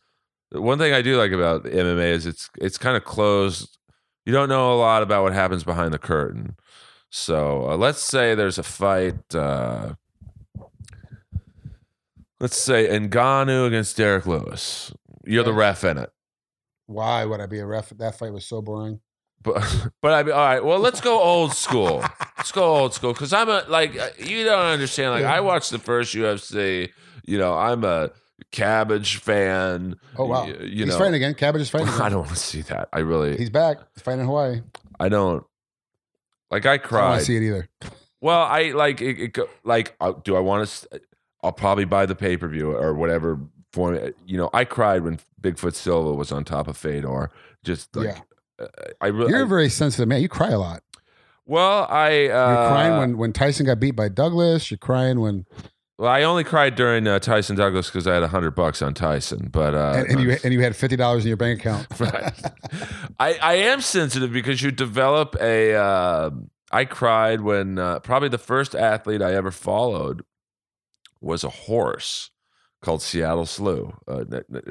He was the first Triple Crown winner. Like, oh, I recognize the name. Yeah, he's a very one of the more famous horses of the last 50 years, I guess. But he lost, and after he won the Triple Crown, I think it was at Santa Anita, and he lost pretty badly. Did he die at Santa Anita? No, Jesus Christ! Right, they're having talk a problem. about CTE with fighters and hockey players. Like, what's like? I don't even know what's going on at Santa Anita. Dude, I have friends of mine. Sorry to get off top of that. No, I love it. I have friends of mine that are horse breeders, and they're like, none of our horses are allowed to go to Santa. We don't know what's going on. We don't know why. Like, it has such a huge. Horses die. I can't believe it's not a bigger story. Like, it's incredible. Like what happens down there, and the trainers and the jockeys don't understand it. They don't understand what's happening. Nobody can get a grasp on why is it happening here, and not say why isn't it happening in Kentucky someplace, or why is it happening in one of the other. Why is it always here? What's the problem that's going on here? I don't know. I don't think anyone knows. No one knows. They're still trying to figure it out. They have no clue. I saw one guy did a report on the dirt, the track, the actual track. He's like, well, when it rains, I'm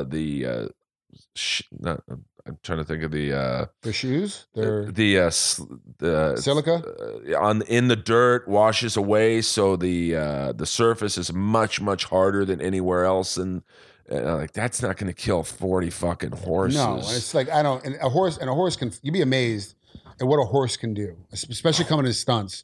And I'm not a horse guy by any means. So if you're calling me for a stunt, you're not going to be like, hey, can you ride a horse?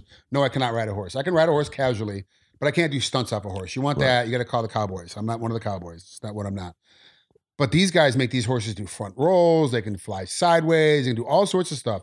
You'd be amazed at what a horse can do at full speed. And it's incredible what these animals can do at full speed. Why are they dying at Santa? Because they're falling over at full speed. Why is that? Why is that making them die? Why is that? And one of the horses, and forgive me, I forget which one it was or when it was, but he finished the race, was walking, and then just collapsed. So like, it's not the feet, it's not the track. There's something else going on over there. I mean, I don't want to be like, I'm not like Eddie Bravo and into conspiracy theories, and I am. Well, no, I love that stuff. I'm not saying I'm right or wrong, like, but it's almost at that point where it's like they're either shooting them up with stuff and their bodies are breaking down, or there's some rogue, because there is a tremendous amount of money involved in horse racing. Hundreds of millions of dollars per day. I mean, my dad was a pretty prolific, it goes back to the MacGyver thing. He was a very prolific horse gambler. Like oh, wow. Okay. And my mom, her family owned the largest thoroughbred training facility in the South, which is why I fell in love with horses so much. Yeah. There was a white horse. I'm going to send you the link to this. His name was White Horse? Jet White Horse. And it was really the two athletes I followed first, more than OJ, Kareem, Gretzky, were Seattle Slew, and there was a white horse named Vigors. And its thing was he would start out dead last. And I mean, he was like the white guy in the 100-yard dash in the Olympics. You're like, well, he beat somebody, but he's pretty far back. Yeah. And he would just sprint. And he not always win, but he usually would win. It was just amazing. It was like watching this beautiful body of like just pure muscle of thousands of pounds. And I cried when he started losing. I get sad. You get emotionally invested in this stuff. I do. Does that emotion help your comedy or hurt your comedy? Well, it depends what I'm talking about. Okay, the reason why I'm asking, I've always wanted to be in like a sitcom. Like I've always wanted to be like one of the co-starring roles in a sitcom. Sure. And I did stand up for a little bit. I worked with Adam Hunter. Yeah, good guy. Bombed miserably. like miserably bombed, like not one, not even a giggle, not a thing, not one in a 10-minute set, nothing, not one fucking thing. And then I was like, okay, well, I bombed, so what? It doesn't really matter. Just move on to the next one. And I was like, I'm just not good at this timing thing. And Adam made a comment to me, was like, oh, you didn't dig into your emotion. You just kind of told a story. You didn't really dig into your emotion to get into the story, which is going to make people laugh if you would have gotten your emotion. But I've heard other comics tell me, we're like, no, I keep my emotion completely out of it. I just write bits and do these things. And you see Dave Chappelle talks about, I write the one, Right. I write the ending and then write the joke after I've got the punchline. I'm like, that's genius to me because I can't do it. Well, there's different kinds of comedy. Like someone like you, I would gear into, like, my advice to you. Like, and I know you don't want to be like a full-time stand-up, but like, I definitely would do it if I knew I could get a laugh. I would do what Jake the Snake, the wrestler. I would recommend you do what he does, because I opened for him, and I've seen thousands of shows, probably thousands of comics. And his show he did that I opened for him, it was one of the more amazing shows I've ever seen. He wasn't necessarily doing jokes. He was just telling stories from his days on the road. Now, this is pro wrestling in the 80s. So, yeah, so they're nuts. I mean, he's got stories for days. But I'm sure you do. I mean, you were in Pride. Like, I can only imagine. There's really, that's the thing though, man. There's really not that many stories. Like, it's there's a few. Yeah, but they're like, and I know you don't want to, like, obviously you're married and like. Oh no, I know Jill knows all my stories. But I mean, I'm not even saying sexual stories, but like Jake the Snake would tell these just 20-minute stories about doing the road with Rick Rude, who was like one of my favorites. Yeah. And how his wife was divorcing him, and the new husband drives by them on the freeway, and Jake the Snake was like, "Hey Rick, I think that's your car." And he looks and goes, "Speed up to him." And it was the new boyfriend driving Rick. And it was just like, so I like it was the way he told the story that was so funny. Yeah. And I would have said, forget the jokes, dude. Tell a story about maybe training, maybe a particular fight, someone grabs you in the balls or whatever. Because that you have something that 99.9% of comics don't have, and that's an experience at something that none of us did. Oh yeah. Gotcha. So I think the crowd would like dig that. I don't know, man. It's comedy is tough. It is super fucking tough. I think it's the toughest business in the world, outside of maybe being a fighter. Because if you're in a band, and I always say this, you're in a shitty band, you can turn around and blame the drummer. This guy sucks. Yeah. Bass player can't keep up with the guitar player. Like, if you're a shitty comic, you can't look and blame the curtain. But that's what wrestling is. That's what MMA is too. Yeah. That's what boxing is. Like, hey, my team was there for me. All the writers helped me get this thing put together. I did it, bounced it off a couple of the people, got some good ideas, came out there and pitched it, and it sucked. It's my fault. Well, you could, if you were, this is maybe not the greatest example, but let's say, let's take the Askren Masvidal fight. You might say that Askren didn't have the best strategy to start that fight off, just to basically charge him and put his head down. He could, if now I don't think he did, but he could say, well, my coach told me to do that. Well, my jiu-jitsu trainer told me to do. Well, Masvidal's going to come at you with a flying knee, so just fuck it, charge him. And he could blame someone else. Right, yeah. Like, if I bomb tonight at the Comedy Store, I can't blame anyone. Anybody. If this podcast sucks, you can blame me. Well, it's probably because of me. But, there are some guests who it wasn't the greatest interview because, like, they give one-word answers. Yeah. I've had musicians on. But also, too, isn't it crowd? Don't you have to know your crowd in comedy? Like, if you're doing young kid jokes, but it's an older crowd, it's not going to work? Or it's absolutely. Funny always? Okay, yeah. Well, I like if you do... like, say a Jeffrey Epstein joke, which a lot of comics are doing just because it's like...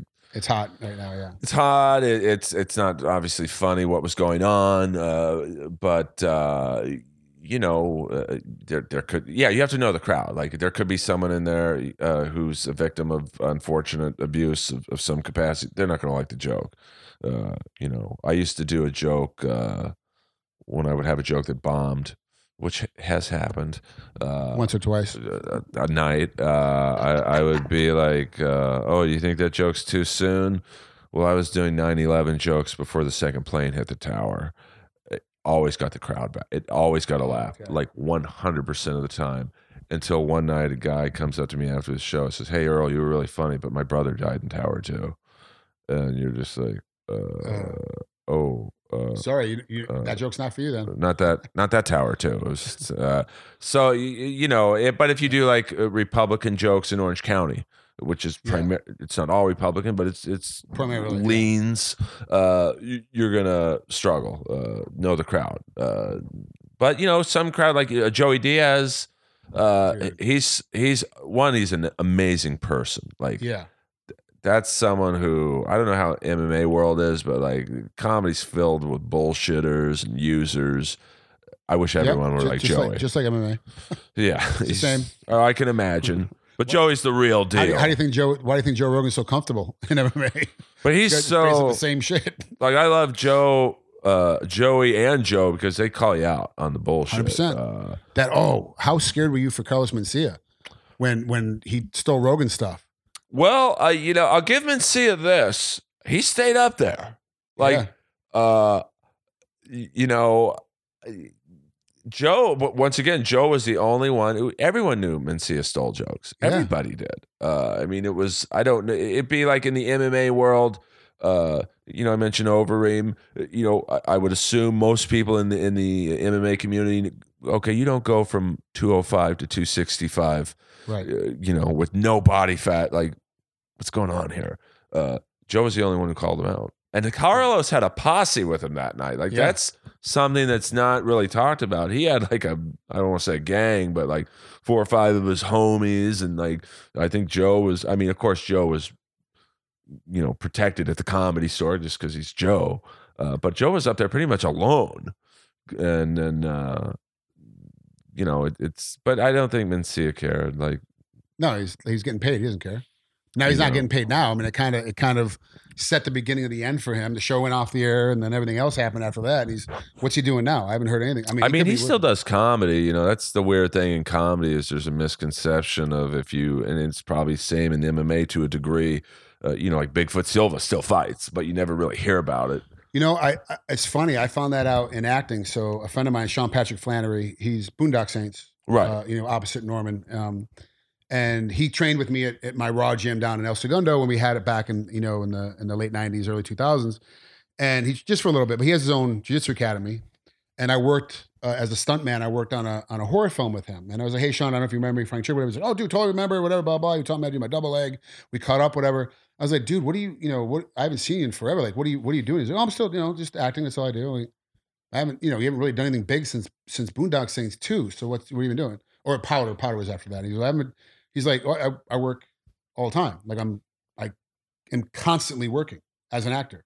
Like, and what? He goes straight to DVD, straight to streaming, straight to Netflix, he goes, I make a really good living. Like I still my place in Southern California. I have a huge ranch down in Houston. I have 2 jiu-jitsu schools that do just enough to pay the bills, but I'm able to work out at it. He goes, that's kind of what's going on. He goes, but I work all the time. I was like, the first time I was like, just because you don't see somebody doesn't mean they're not working. Oh yeah, one of my probably my favorite boxer, and once again, I cried when Larry Holmes was just fucking destroying this guy, Tex Cobb, who after that fight, he got more into acting anyway, but he still fought. But no, he would do these kickbox. He was like a world-class kickboxer. Yeah, but he would fight in like the Country Club in Reseda, which was a very famous music club, but they would also have like at the time kickboxing events. And Carrot Top is a guy who he had that one movie Chairman of the Board, which probably didn't do very well, and he kind of in the public eye disappeared. He plays Vegas every weekend, makes millions. He has a residency, I think, at the Luxor. He used to live 3 doors down from me when I was when I was still living in Vegas. I see him all the time. Talk about Same it. grocery store, talking about a guy that freaking got big all of a sudden. That fool. I mean, what it like? Yeah. Once again, I don't want to get sued here, but like, we're not necessarily talking about Carrot Top, but is that like? Let's just, This is growth Frank hormone? Trigg. The views that I'm about to say are mine and mine alone, and and no one else made me say it, or nor are they responsible for what I'm about to say. That fool was on steroids. Okay. I saw him he legitimately grew 25 pounds in a week. I watched it. And still has no legs. It was all shoulders and arms. I was like, holy crap, this guy is swollen. Like, what But is that like growth hormone, or is it? No, I mean, it could be anything. Because remember, in our part of Vegas, which is up towards Summerlin, I don't know if he still lives there now. It's been years since then. But he used to live up in that area. But also, too, that's where Jay Cutler was. And all the bodybuilders were up in the Summerlin side because this is where everybody trained out of. If you wanted to be good as a bodybuilder and you lived in Vegas at the time, Jay Cutler was the guy you were chasing. So everyone would follow wherever he was training. It would follow everyone, all these, tremendous, amazingly huge, 6'3", 300 pounds, shredded, big ass bodybuilders. The girls were, 6'2", 6'1", 225, 235, shredded. Were going and doing Pilates. Like, why the hell are you doing Pilates? Because Jay Cutler said it's great for your abs. Long, lean out these abs. So abs for Jay were hard for him to come in. That's what we do is do Pilates. All of a sudden, all these bodybuilders doing Pilates. You go to these Pilates classes, you're like, what the hell is that gargantuan doing in the corner? I was like, oh, it's professional bodybuilder. That's what they're doing. Everybody followed suit. So up in that area, it could have been anything. I have no idea what he was on. My guess, my uneducated, unsolicited advice, probably human growth hormone with testosterone and probably Deca Winstrol thrown in. That's probably what he was doing. Doing a full stack, doing 8 weeks on and doing 6 or 8 weeks off and then coming back to it. I mean, that's just kind of seems like what he was doing because he was getting jacked and shredded every single time I see him. He'd be jacked and shredded. You're like, geez, like what the hell? Why can I get on that cycle? And well, because I'm getting drug tested. Well, that's another thing I feel. Comics don't get drug tested. But I feel guilt. Well, that there's not many comics work out. Like there's, I would say me. Are you trying to say what's his name? Rogan. Lewis Black doesn't work out? Yes, I am trying to say that. I would say Carrot Top. I would say Chappelle works out.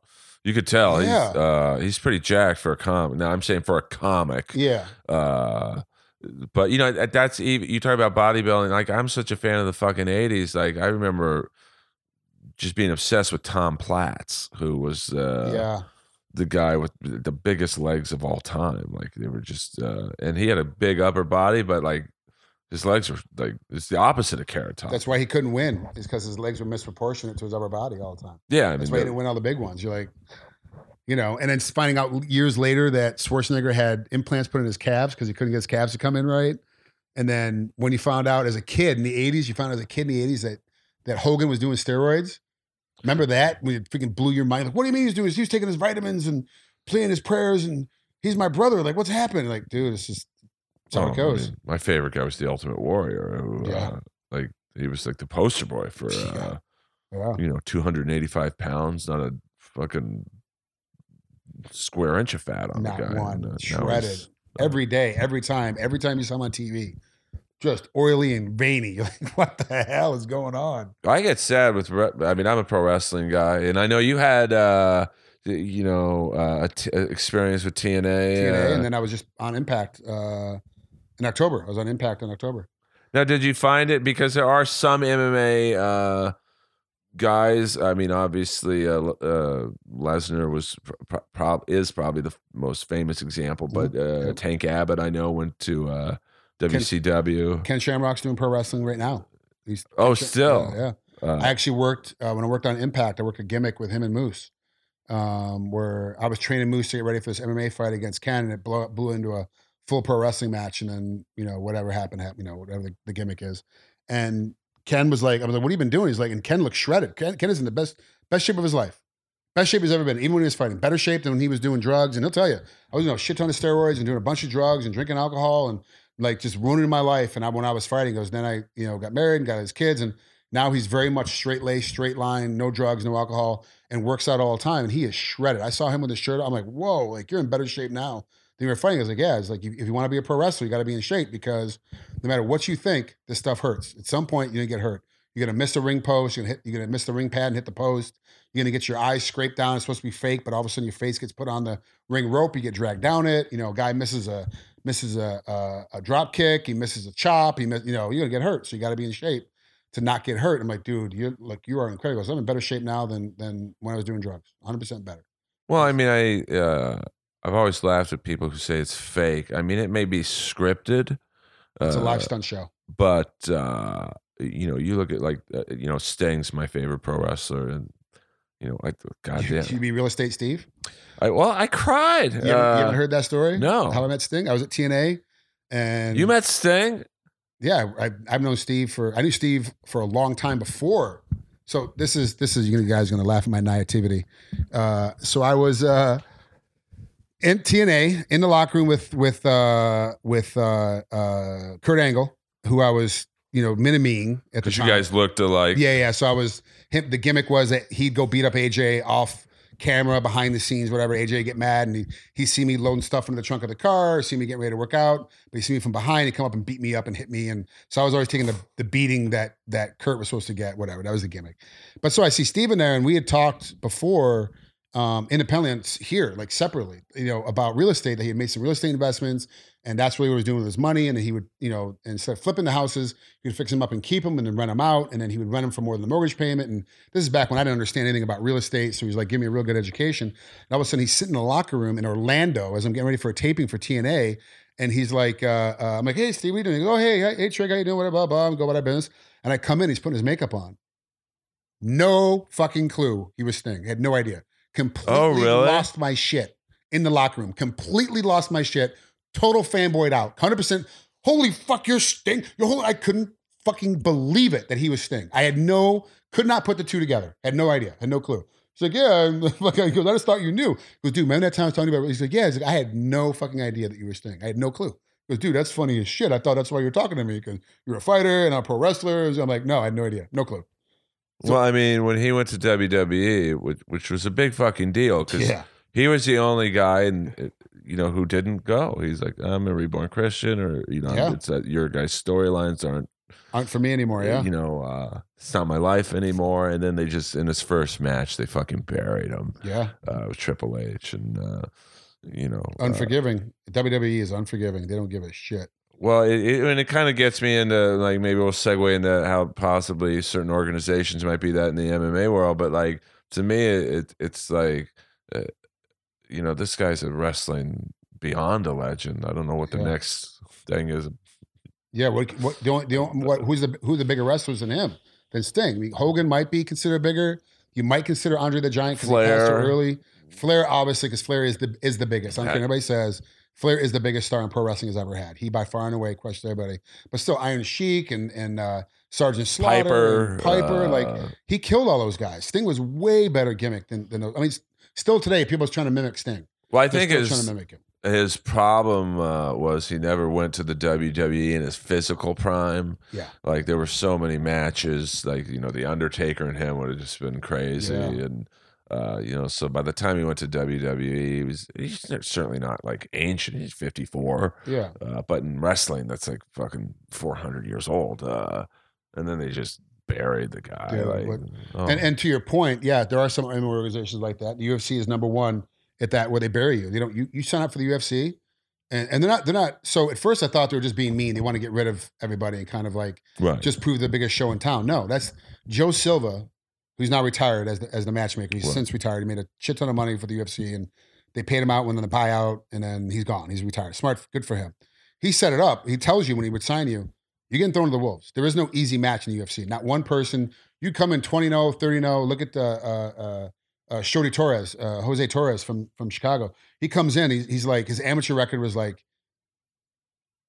21-0 or 22-0. Then when he was 5-0 as a pro and in the smaller leagues, and comes in the UFC and loses and goes 2-3. You're like, what the hell happened? No easy fights. That's the way that place is set up. That's the way that promotion is set up their fights. Nobody gets a tomato can. Nobody gets an easy fight. Everybody gets thrown to the wolves. But then when they say that they have the best fighters, there's a little bit to that claim because all their fighters have been put to fire every single fight. There hasn't been like a boxing set of a guy, we talked about it earlier, where De La Hoya throw these fights. If these guys are trying to build up, trying to build their records up, trying to get them going on Friday night, Like he's trying to get these guys set up so that later you can go, yeah, this guy's 12-0, he's 13-0, he's got, whatever, 6 knockouts, and start putting this guy to work. He's got a reputation now. In MMA, they don't do that. Everyone gets thrown to the wolves. every fight you take in MMA, you can be thrown to the wolves. The UFC just does a really good job of telling you that when you walk in the door. You want to sign with us? Tough fight right off the bat.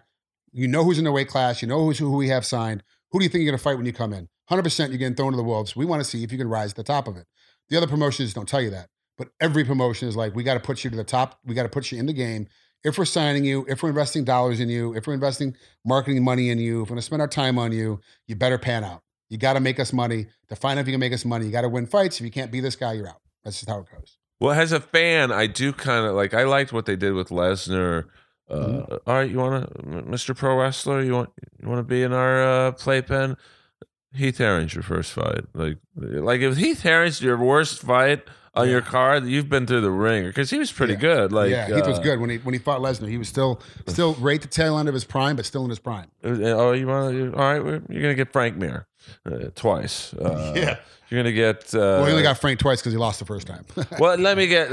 has a ref, like... and I want to get back to my wild scenario. Sorry, dude. I totally off topip. I mean, I know at some point you have to leave. Like in that first Lesnar-Mir fight... I'm not leaving ever. Well, I mean, who am I to sit there and kick you out? Lesnar was probably on his way to beating him, and then there was a few hits to the back of the head, and I think it was it Mazzagatti? It might have been. I'm not sure the ref was. He stopped the fight, and then they restarted, and then that's when Mir got him in the toe hold, I think. Knee bar. Well, do you think that toe hold? He had both, but yeah. No, you're right. Yeah. Please correct me.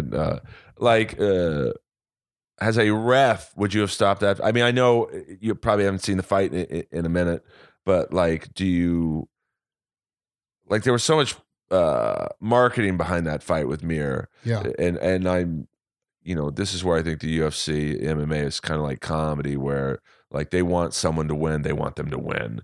Lesnar that probably would have been a good look for Mr. WWE to come in, beat the ex-champ. They restart the fight. Mir does what he does. Would you have stopped the fight? No. Do you think the ref was under pressure of Jesus, do I stop this? That was a hit to the back of the head. So I can say this about Steve Mazzagatti. He really did get a bad rep. He really did try to get better at reffing and then got pulled from reffing. He came back and reinvented himself as a judge because he really wanted to be around the sport. He wasn't a guy that was just doing it for the glory of doing it to be on TV. He really loved MMA, and he really thought there was a position for him. So he's like, look, you guys are going to let me judge, or you guys are going to let me ref. I'm going to go become a judge. I'm going to go learn to become a judge and do these things to make things work. For whatever reason, I'm not really sure. Was it the UFC and Dana saying we don't want this guy? Was it that he just really sucked? I don't know because I don't work in Nevada as a ref or a judge, so I don't really know what fights he was on, what fights he wasn't on, and what happened to him. But then when that was over, when judging was over, I went to a fight in Nevada. He's a timekeeper. He ran himself. I'm like, Steve, you know how humbling it is to come in as one of the refs that they use every single time they have a fight in Nevada, to being the guy that you get ostracized out, that you get removed and lose your reffing license, that have to come back in and get a judging license, to then get removed from that. You've now been kicked out twice from the commission in the sport. For you to come back to be a timekeeper, not saying a timekeeper is a lower, but it's his third position. Right. That is super humbling. And he does it with a smile on his face and doesn't care because he's in there. Steve really cares about MMA. He really wants to be in the sport, a part of the sport. Do I agree with the decision for him to step down as a referee? Absolutely, I do. He was making mistakes. He could have corrected them. He could have went and took a course, took John or Herb Dean's course, and learned how to be a better referee. Redid it. It just didn't happen for him at that point. During that fight, I don't remember it clearly in my head, but I will tell you this. It was Mazzagatti. I'm looking. Okay, so it's intent. The back of the head. We're going to watch this. For those of you at home, I'm showing Frank the fight. Lesnar is pretty much winning the fight. And then let's Mir roll up on him and get that knee bar. That's the very end right there. He's tapped. Now, right before this, there was a few, I don't want to say light shots. Because there's nothing light at the heavyweight division. Light from Lesnar, especially from Lesnar. kind of like a 50-50. I like hits to the back of the head. Yeah. Like, do you think he was under tremendous pressure of like, don't stop this fight, dude? Like, So who hit who in the back of the head? Lesnar hit Mir in the back of the head. Well, he was hitting him in the face, and then there's like maybe a couple in the back of the head, and then he'd go back to the face, and like. Okay, so here becomes the issue too. So, and I'm sorry because we weren't able to see it. Did he stood him back up again? Obviously, Yeah, he stood him back up again, and Mir was underneath. He stood him up, and that's when Mir. So my assumption is Mazzagatti, and this is the protocol. Like I said, I don't know what happened. Don't blow me up. Don't yell at me. Don't start calling me in names and all this other bullshit. Well, there are trolls out there. Every time I start talking about another referee, another fight, I always get lit up by everybody. I'm not talking to trolls. Like promotions, heads of promotions will call me. Like, you can't say that. You can't talk about that. And I get lit up by all these other people for saying stuff. Well, anyway, I don't want to get you, like I said before we started. So what my assumption is that Mazzagatti went, watched the back of the head, stopped hitting him in the back of the head, and then he saw a second or third shot after the warning, and then went, okay, stop, time, separate. You hit him in the back of the head. What's the intent? Were you intentionally trying to hit him in the back of the head, or was Mir moving his head? So in our pre-fight that we talk about, we go into the pre-fight. Here's the rules. Here's what I'm looking for. As your referee tonight, that's what I'm looking for. One of the things I say is like, look, you get inside. You have an underhook on the far side. You're in side mount. You're punching the crap out of him. And he turns his head. And you hit him in the back of the head. I'm going to warn you for hitting him in the back of the head, but that's a mulligan. That's on him. He caused that to happen. He turned his head. But now you know he's going to turn his head when you throw a punch. Right. I know he's going to turn his head when he throws a punch, which now tells me you have to keep it legal. If you hit him in the head again, I'm going to stop. I'm going to call time. I'm going to stand you up, and I'm going to make you lose the position. Which is what happened. And that's how it should go. I've warned you. I've given you the soft warning in back. Hey, watch this position. I'm now giving you the hard finger wag, the mama finger wag. Hey, watch the back of the head. You hear us yelling on, okay, stop time. Let's get up and change this position. The penalty is to separate you from the position. If I think you purposely held his face in position and whacked him in the back of the head, I'm taking a point. If you're being egregious about how you hit this guy in the back of the head, I'm taking 2 points. You are intending to hit this guy in the back of the head, and you are doing it with severe intention. You're being egregious. I'm taking 2 points. That's how it has to work. That's how it goes. Mazzagatti didn't take a point. He stood him up and said, look, this is a position that you were supposed to watch the back of the head. You got to stand him up. Doesn't matter. So the cool thing is that you can be under pressure from the promotion. But most people don't know this, how this works. You can be under pressure from a promotion to have a particular fighter win. We don't work for the promotion. We work for the commission.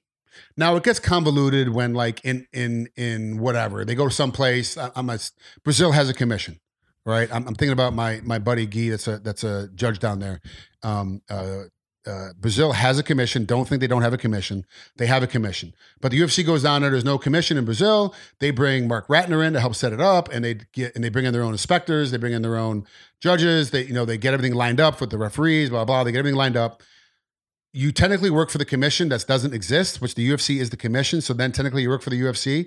But regardless of where you are or what you do, you don't really work for the promotion. You work for the commission. But the promotion pays your fee. So they have to give a check to the commission to pay you at the end of the night. So you're still working for the promotion. Right. So it's a really weird kind of situation.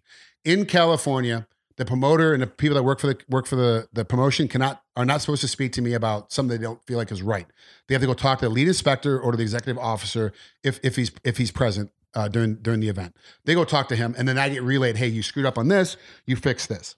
In California, when we walk out of the ring or the cage, when we get out, we walk down, the next referee coming in will let you know, hey, you probably should have did this better. Hey, you should have done this better. And so, like, when Beltran walks out, he immediately looks at me. Hey, did I do okay? Yeah, you did great. Man, I feel like I was one step behind that stop. Dude, there's no way. Like, you talked to Jason Herzog, who did the Askren Masvidal fight. He is still. I try to say Askren and Mazzagatti fight. I was like, wow, that's not a fight. So when he basically, the only way he could have been there faster is if he literally went, are you ready to fight? Fight, are you ready to fight? Fight. That's it. Fight's over. That's the only way he could have been there faster. He was in perfect position, but it still eats him up today that Masvidal was able to get one extra hit in after he knocked him out. That still eats him up. And that's the reason why Herzog is legitimately one of the best referees in the entire world, because he has that kind of dedication. Those guys who are obviously my superiors, because they've been reffing a lot longer than I have, When they come in and they come out, they still look to me as a peer. They don't look to me as an underling. Hey, what do you think? And we talk to each other about what happened, what went on. So we know when we walk out of that cage for the first fight of the night that we have to ref, that we still have 3 more fights tonight, that we know that we're doing okay, we're on track. You know, I've been in events where a ref has come in, a very big named, high profile referee has come in, walked out of the fight, and be like, I'm not feeling it tonight, guys. I need to sit down. Can you guys go ahead and cover the rest of my fights and switch in one of the guys, like Mike Bell, who refs and judges, switch him out, have him come in and ref for me. I know he's got his stuff. I'll go sit down and judge instead. I'm not feeling it tonight. I don't want to make a mistake, and I don't want to ruin somebody's career, ruin somebody's life, or ruin somebody's health. So let me get out of this. And this is what we do in the state of California. I can't speak to everybody for every other state, but I can tell you in California, this is what we do. We watch out for each other, and we take when we screw up, we admit it. Hey, we screwed up. God forbid Andy Foster's there, who's the executive officer for California, and you screw up. He's going to tell you when you walk out of the cage. He's going to tell the promoter that we know that you screwed up, and then he's going to tell everybody else that we're going to be talking about that particular instance in the post-fight meeting afterwards. When all the fights are over, when everyone else is done, everyone's going home and getting their drinks. The refs, the judges, the timekeepers, the inspectors all have to go in the back and have a post-fight meeting and talk about what happened, what went on. And if you're the one who screwed something up, you're going to get brought to task in front of everybody when you screw up. So it makes it super easy. Like, oh, this is great. Okay, it makes it super easy. Everybody knows what the mistake is. Everybody understands how you felt about the mistake. Everybody understands how to fix the mistake, and you are now educated on what you need to do to fix that mistake. You could literally ref the next night and have that exact same scenario happen, and you will do it better because of the way that Andy Foster has set up the protocols for this particular thing in California, which he just got recognized as the best commission for boxing MMA in the entire country because of the way he sets these things up. So when we go in with a guy like Mazzagatti, like he might be pressure from him back then. Oh, we want Lesnar to win. We don't want Mir to win. It doesn't matter. I don't work for you. You're not my boss right now. Who is my boss is the lead inspector and the executive officer of the commission. Now, in some commissions, some promotions, whether it be K2 with the Klitschko brothers or Golden Boy or UFC or Bellator, it doesn't matter. Some promotions have that kind of pull where they can kind of control the commission as well. Even though it's a real legitimate legal commission, they still have that kind of power because they bring in so much money. When Dana White said it a while ago, when the UFC comes in, it's a $10 million boost to the economy. Every time they come in for a fight, don't you want $10 million to your economy? Of course you do. So you're going to cater to them. You're going to listen to them. But you also have to be able to stand up and be like, hey, look, the ref made a good call. The ref did a good thing. This is the reason why, and be able to talk to them. And sometimes the executive officers just aren't strong enough to be able to do that. And so they kind of get pushed over when something happens by one of the promoters, and then the promoters have to then you kind of yell at the refs, and the next time that promotion comes back to the state, that particular ref doesn't get used. And the promotion has full rights to not use a referee. They can absolutely say, I don't want to use that referee.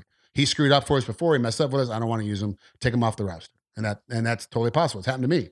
I was assigned to a UFC, like maybe UFC 199, UFC 200, something like that. Maybe not 200 because that was a big one. But whatever, it was something. I got assigned to it, and like an hour and 15 minutes later, I'm calling the executive officer after I got the assignment to be like, oh, wow, I got this great assignment. As I'm looking at my app that tells me I have an assignment, I'm off.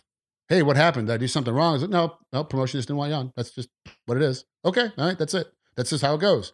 You can go in there and go. I have fighters that don't want me to fight, won't want me to ref their fights. Just grudges from the past, whatever reason. They don't like how I refed one of their fights. They don't like how I refed one of their friends' fights. They feel like that the fighters are super superstitious. They're super superstitious. They tell they're not, but they're super superstitious. Oh, because I used to have a podcast where I would interview fighters before fights and get their feelings on it. And then they'd be like, oh, you interviewed me and the last time you interviewed me, like Stipe Miocic will not do an interview with me ever. Really? The last time that he did an interview with me, he lost the next fight. Oh, it's just so he will not do an interview with me. He's superstitious because if I interview him, then it's a problem. I have fighters that are like, no, you refed. And they tell me honestly, like fighters, we're all very honest with each other. It's not like we try to hide anything. You don't like somebody, you tell them you don't like them. You don't go, oh, hey, Errol, nice to see you. And then when you walk away, like, that motherfucker, he's a piece of shit. Like, don't do that. We do it right to your face. So I'll come in, like, hey, I'm your ref tonight. Like, is there an issue? Well, when you ref my buddy, he lost, and this is how he lost. I don't like how that is. Okay, hold on. Let me go talk to the lead inspector. Let me see if you can't make a change because you're uncomfortable with me being your ref. Hold on, what? Yep, nope, let's go see. I will talk to the lead inspector. Can we make a change because he doesn't want me to ref his fight because of this, and this? The lead inspector, who is my boss on that night, will go, nope, you're his referee. He's got to deal with it.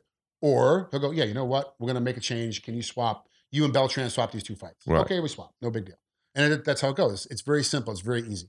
Fighters have the right to choose to pick a different referee. They don't like the ref that comes in. Promoters have the right to pick different referees. They don't like the refs when they show up in the state.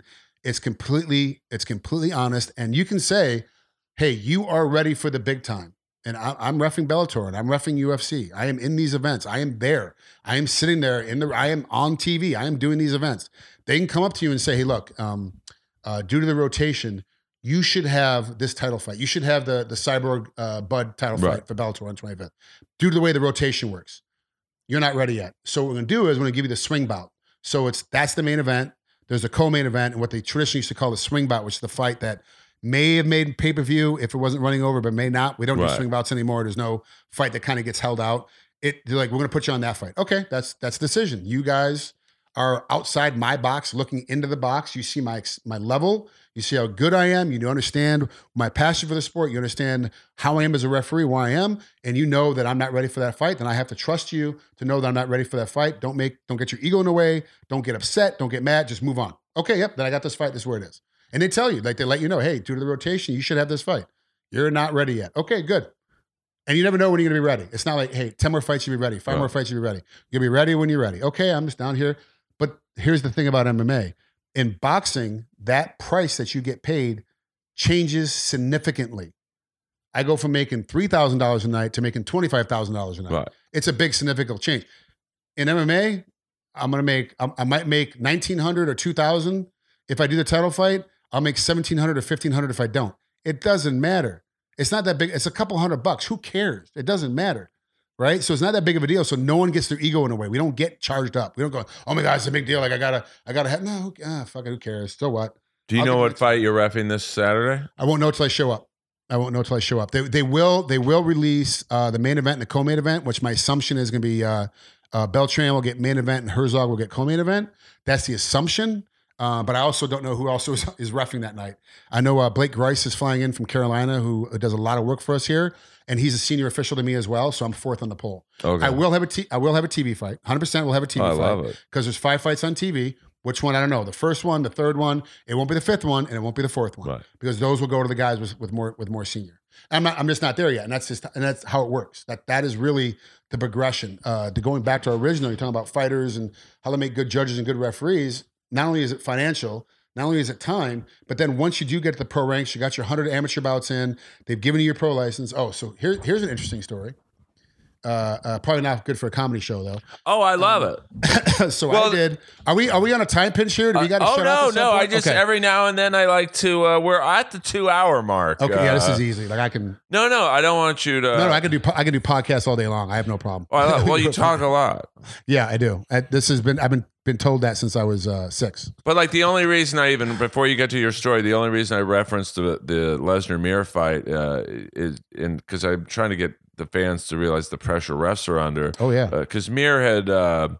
I got the feeling he maybe burned bridges with the UFC in some capacity. A little bit, yeah. And then now he's at Bellator, and doing that. And it's a little weird. And then Lesnar was like, and it kind of, they wanted him to win, in my opinion. Just like the fight this Saturday with Cerrone and McGregor. To me, in my opinion, of course they want McGregor to win. Of course they do. He's the moneymaker. But like to me, they're throwing Cerrone to the wolves. It's like this guy's a fucking soldier. No, but that's the thing though. Cerrone's not being thrown to the wolves. This is a great fight. This is matchmaking wise. This is a great fight. But like, but also too, if Cerrone wins, what's going to happen? That's my point. Immediate rematch. So means more money for everybody involved. It's tough. Like, I just don't like how this guy's been a loyal company dude. I'm sure he could have gone to Bellator at some point, or I'm old school. I'll say Strikeforce. Oh yeah, when they had the maybe the greatest announcing team ever of Gus Johnson, a college football guy, and Frank Shamrock with the braces. Yeah, dude, that was awesome. It's like, honestly, like when that whole Mayhem Miller Diaz brothers thing happened, and Gus Johnson's like, "Gentlemen, we're on TV." Like, I love shit like that, but like. At some point, somebody should shut his mic off. As a fan of Cerrone's, it's like, this is bullshit. And I know he's making money. Like, he strikes me as the type, he still fights for the love of the game. Oh, yeah, for sure. And if I can make hundreds of thousands or whatever he's getting, great. But like, they clearly want McGregor to win so they can possibly build up a Khabib rematch. Am I wrong? No, you're right. 100% you're right. But the fight's going to fall the way the fight falls. The fight's going to be, it used to be as real as it gets. That's what it used to be on their canvas. This is legit. It's going to happen. The fight's going to fall the way the fight's going to fall. It's just like with Bellator. Well, since you're with not you're not with them, but like since you're working at, like I would guess that Mr. Coker wants Cyborg to win. I mean, because if she loses, it's like, just like when we spent all this money on somebody that's about to lose. When she lost to Nunes, they spent all this money on her to fight, to be this great fighter. She lost to Nunes. It's the same thing in every promotion. You've got your favorites. It's like being a parent. You have your favorite children. It's what it is. It doesn't matter. It's what it is. Are you the favorite? Are you not the favorite? Doesn't really matter. They're still gonna go. Your parents are still gonna die for you if they have to. But they're still a favorite. Everyone's got their favorites, but sometimes the favorites don't do well. It's just how it is. Sometimes the favorite's a drug addict and he's in and out of prison his entire life. That's just how it works. But as a ref now, like let's just say you're reffing Cerrone McGregor. Mm-hmm. You go into that fight. You have an inkling maybe that the promotion might be rooting for McGregor. Oh, sure, you have an inkling, but you just don't care. But do you does that affect the pressure? Like, let's say Cerrone, who's not necessarily known for his KO power, but like he's still capable of. Let's say he's got McGregor on the ground, and he's just killing him. Do you start to think, Jesus, what if I stop this? No, I don't. I can only speak for myself. Right. I don't know what anybody else thinks. I know that for me, I do not think that way. I do not take that pressure. I don't care about what they got to say. I don't care about who they want to win. I don't care about any of that stuff. What I care about is fighter safety. That's my job. I'm not in there to fight. I'm in there to stop you from doing fouls. A referee's job isn't, they don't, especially with the NFL, because the playoffs are coming up and we're getting ready for Super Bowl here pretty soon. The refs and the line judges and all the stuff that are there for an NFL, I was going to say fight, NFL game. They don't stand there and go, penalty for throwing a 30-yard touchdown pass. Right. No, it's clean. Everything was good. Why stop it? The only time they blow the whistle or throw the flag is when something is wrong. They're there for fighter safety, helmet to helmet, holding, things that are going to do you damage, cut blocking, blocking in the back, like all these things. They're there. It's player safety. That's what the refs and judges are there for. Player safety. Yes, there's an umpire, call strikes and all that stuff, whatever, blah, blah. Sure. But it's also player safety. If they see something illegal going on out there, baseball's a bad example because everything that happens in baseball that's illegal is usually caught months later, like with Houston and the Red Sox getting caught for stealing signs. It happened months later. They find stuff out later. But they're there for fighter safety. My job is fighter safety. If I'm reffing Cerrone and McGregor's taking a pounding, and I have verbiage. There's verbiage that you have to say. And we say this back to our pre-fight. I say this in the pre-fight. So you're looking for words. If you hear me say, move, I need you to show me a move. I need you to show me you still want to be in this fight. Show me you want to be in this fight. You may say something like that. I need you to give me some kind of movement. You don't need to give me thumbs up. You don't need to look at me and tell me you're okay. Keep defending. I know what the defense looks like. I know what the movement looks like, but you got to move, right? It tells me that your head may not be working with your hands anymore, which means I got to think about stopping this fight. If you hear me say, I'm looking to stop this fight, you got to move right now, I am walking in to stop the fight. So you got to give me a big motion to show me your head and your hands are still coherent. Otherwise, to me, you are taking enough damage where I can stop this. The only time I get into a problem is when I step in and I don't say anything, but I have to stop the fight because the punches have already come. And that happened in the Bellator fight I fought in Hawaii. They did a big news report on it. It went viral a little bit because during the fight, the guy got knocked out, clean knocked out, right? So I step in, I wave the fight off. I literally elbow, and they're little guys. So I elbow his opponent off, and he flies halfway across the ring because they're 125 pounders. I knee mount the guy that's been knocked out, and I have my knee on him, but I'm not on him. It's hovering above him to keep him from sitting up because he just took huge head trauma. He caught an elbow to the head against the cage. So I'm trying to hold him down. I'm like, hey, dude, it's okay. Let the doc come in. What are you talking about? And he's trying to reach and grab the cage to pull himself up. I'm good. What are you doing? Why did you stop the fight? What happened? What's going on? I'm like, hold on. Fight's over. You got knocked out. I need the doctor to take a look at you. The doctor will be here in a second. He'll take a look at you. Doctor comes over and I go, hey, he's still trying to sit up. You sure you got him? Doc's like, yeah, I got him. Yeah, I got him. Get up, walk away, whatever, blah, blah, hands raised. Fight goes over. I go out, have a couple drinks with my friends, have some food. Next day, I get a message, private message from him. I went back and looked at the fight. Thank you so much for stopping the fight. Not only did you save me in that fight, you have lengthened my career because you didn't let me take more damage. Thank you so much. And I just, my wife was like, you got to repost this. I'm like, no, it's a private DM. Right. I don't want to repost. Just want to keep it to myself, but it's very, she said, no. It's the one time a ref is getting praised. Refs never get praised. You need to let them know the other refs out there that they too they can read this and understand that these fighters are thinking about them, even though they never got the note. It'll help out other referees. So I posted it. It kind of went viral, got picked up by everybody, and it went on its thing. But it's to the point of I'm only in there for fighter safety. Right. I don't care how the fight is going. I don't care what's happening in the fight. I don't care who wins or loses. I want both guys to be able to fight later. I want both guys to be able to go on and be able to continue. And they are able to do this because I'm able to get in there. If McGregor is taking an ass kicking, I give him the warnings. Show me that you're able to fight. Show me that you still want to be in this fight. I'm looking to stop the fight. He gives me no motion. I'm stopping the fight. I don't care who they want to win. It doesn't matter. What matters to me is these fighters are able to go home, have of course they're going to get cut. You know, sure. Of course they're going to get beat up. If they don't tap on an armbar, of course they're going to break their elbow. If they don't tap on a Kimura, on an Umaplata, of course their arm's going to get broken. It's the way it is, but it's not going to kill them. Right? It's nasty. It looks weird on TV. It looks disgusting. Makes you want to vomit a little bit, but they're not going to die from it. They're going to go right in the back. They have doctors ringside. They're going to get taken care of. They get transported to the hospital. They'll get x-rays. They'll do the surgery right away. Like everything will be fine. It's not that big. It's not really, honestly, it's not that big of a deal. I want them to be able to continue on with their careers. If you let a guy take a bunch of head damage, you let a guy take a bunch of head beating, let a guy get beat up all the time, get thrown to the wolves, get hit, take a bunch of damage on his feet, never fall down like Ray Mercer versus Tommy Gunn. Ray kept smack. He'd hit him with the left, and Tom would fall to the right. He'd be almost down to the ground. He'd hit him with the right, stand him back up again. He'd fall to the left. He hit that guy. He hit Tommy probably 14 or 15 times, and the ref couldn't stop it because back then you got to wait till the guy hit the canvas for it to start to count. Now boxing has changed. You can get in and wave it off right away. Like the guy's taking too much damage. He wouldn't fall down. Tommy's legs wouldn't let him fall down. So as a result, Ray Mercer beat the living piss out of him. There's nothing you do to stop it. Fighter safety has changed. It's evolved, especially MMA. It's evolved. Now, if McGregor's taking a beating or Cerrone's taking a beating, it doesn't matter. You jump in, you stop the fight. The one thing refs have to have, thick skin, because you are going to get booed. You're going to get yelled at. You're going to get motherfucked on the internet. You're going to get yelled at all the time. And you got to have thick skin. So when I first started reffing, like, hey, are you okay with this? Because I had a couple of boos during amateur fights. I have messed up fights, but I've not messed up the decision of the fight. Right. I've caused mistakes to happen in a fight, but nothing to cause the wrong person to win. The right person always won, no matter what I did. Okay. So I've been very blessed. I've been very lucky in that mindset. But you still get booed. And when you got, it sounds weird, but you're in a small hall and there's fight, and you know some stand-up comedy.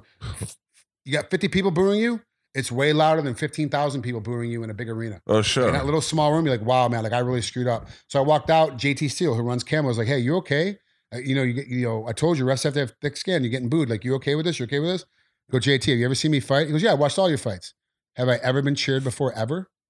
He's like, oh, no, you got booed the entire time. I go, yeah, I played heel the entire time I fought because heels are how you get paid. I played the heel. Oh, yeah. I'm going to get booed. Booing doesn't bother me. I could give two shits. It doesn't bother me. Boo me all you want. I don't care. It doesn't affect me.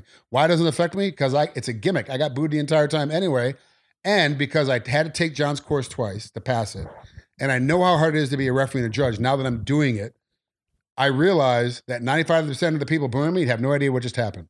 They weren't even watching. They weren't even watching the fight. They have no idea. They were getting a beer. They weren't paying attention.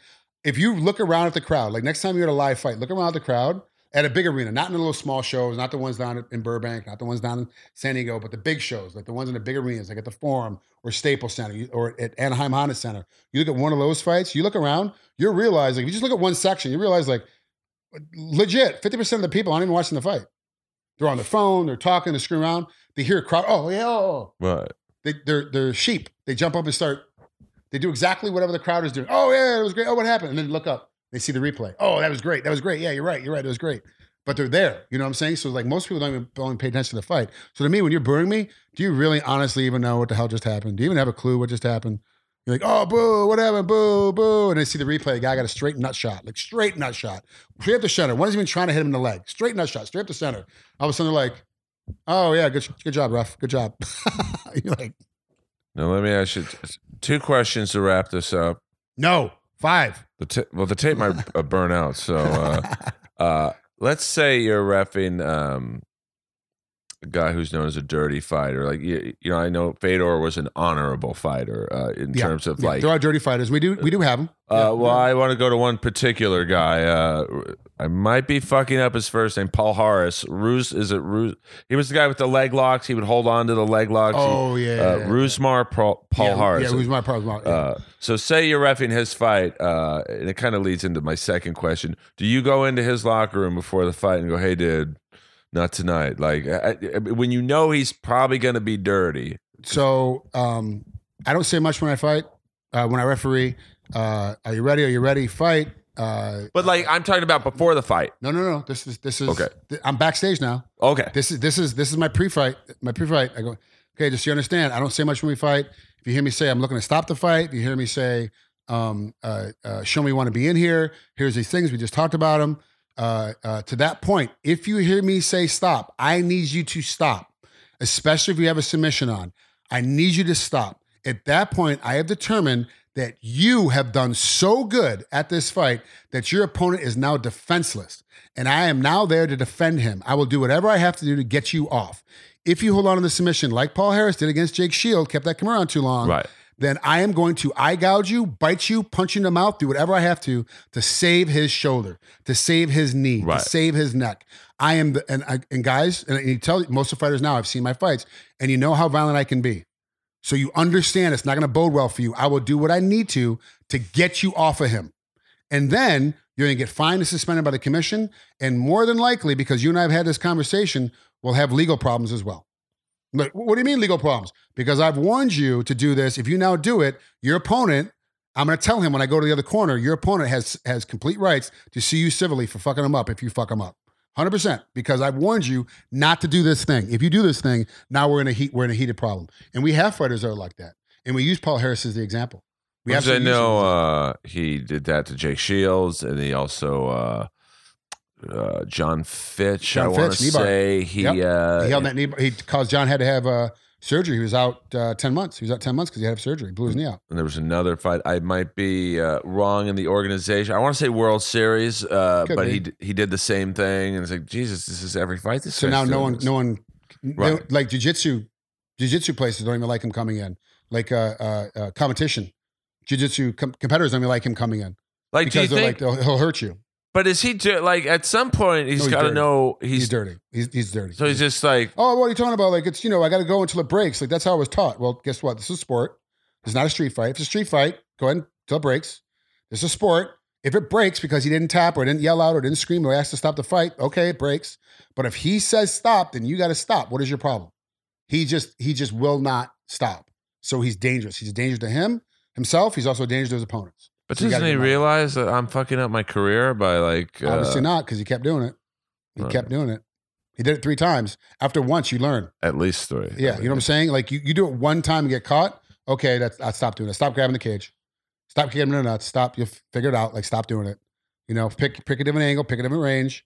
You keep doing it. Okay, now we got a problem. There's an issue here. Well, it's like John Jones has been accused in the past of the fingers, poking guys in the eye. Not accused. We've seen it. Like, Boston put it knuckle deep into the guy's eyeball. We have a John Jones rule. That's how you come out and once again, we're backstage. Hey, when you come out, you cannot have your fingers extended towards your opponent's face. I don't care if they're extended towards his legs or his crotch or away from him, above him, around him. Once your fingers are extended towards his face, they need to be in a fist or to the ceiling.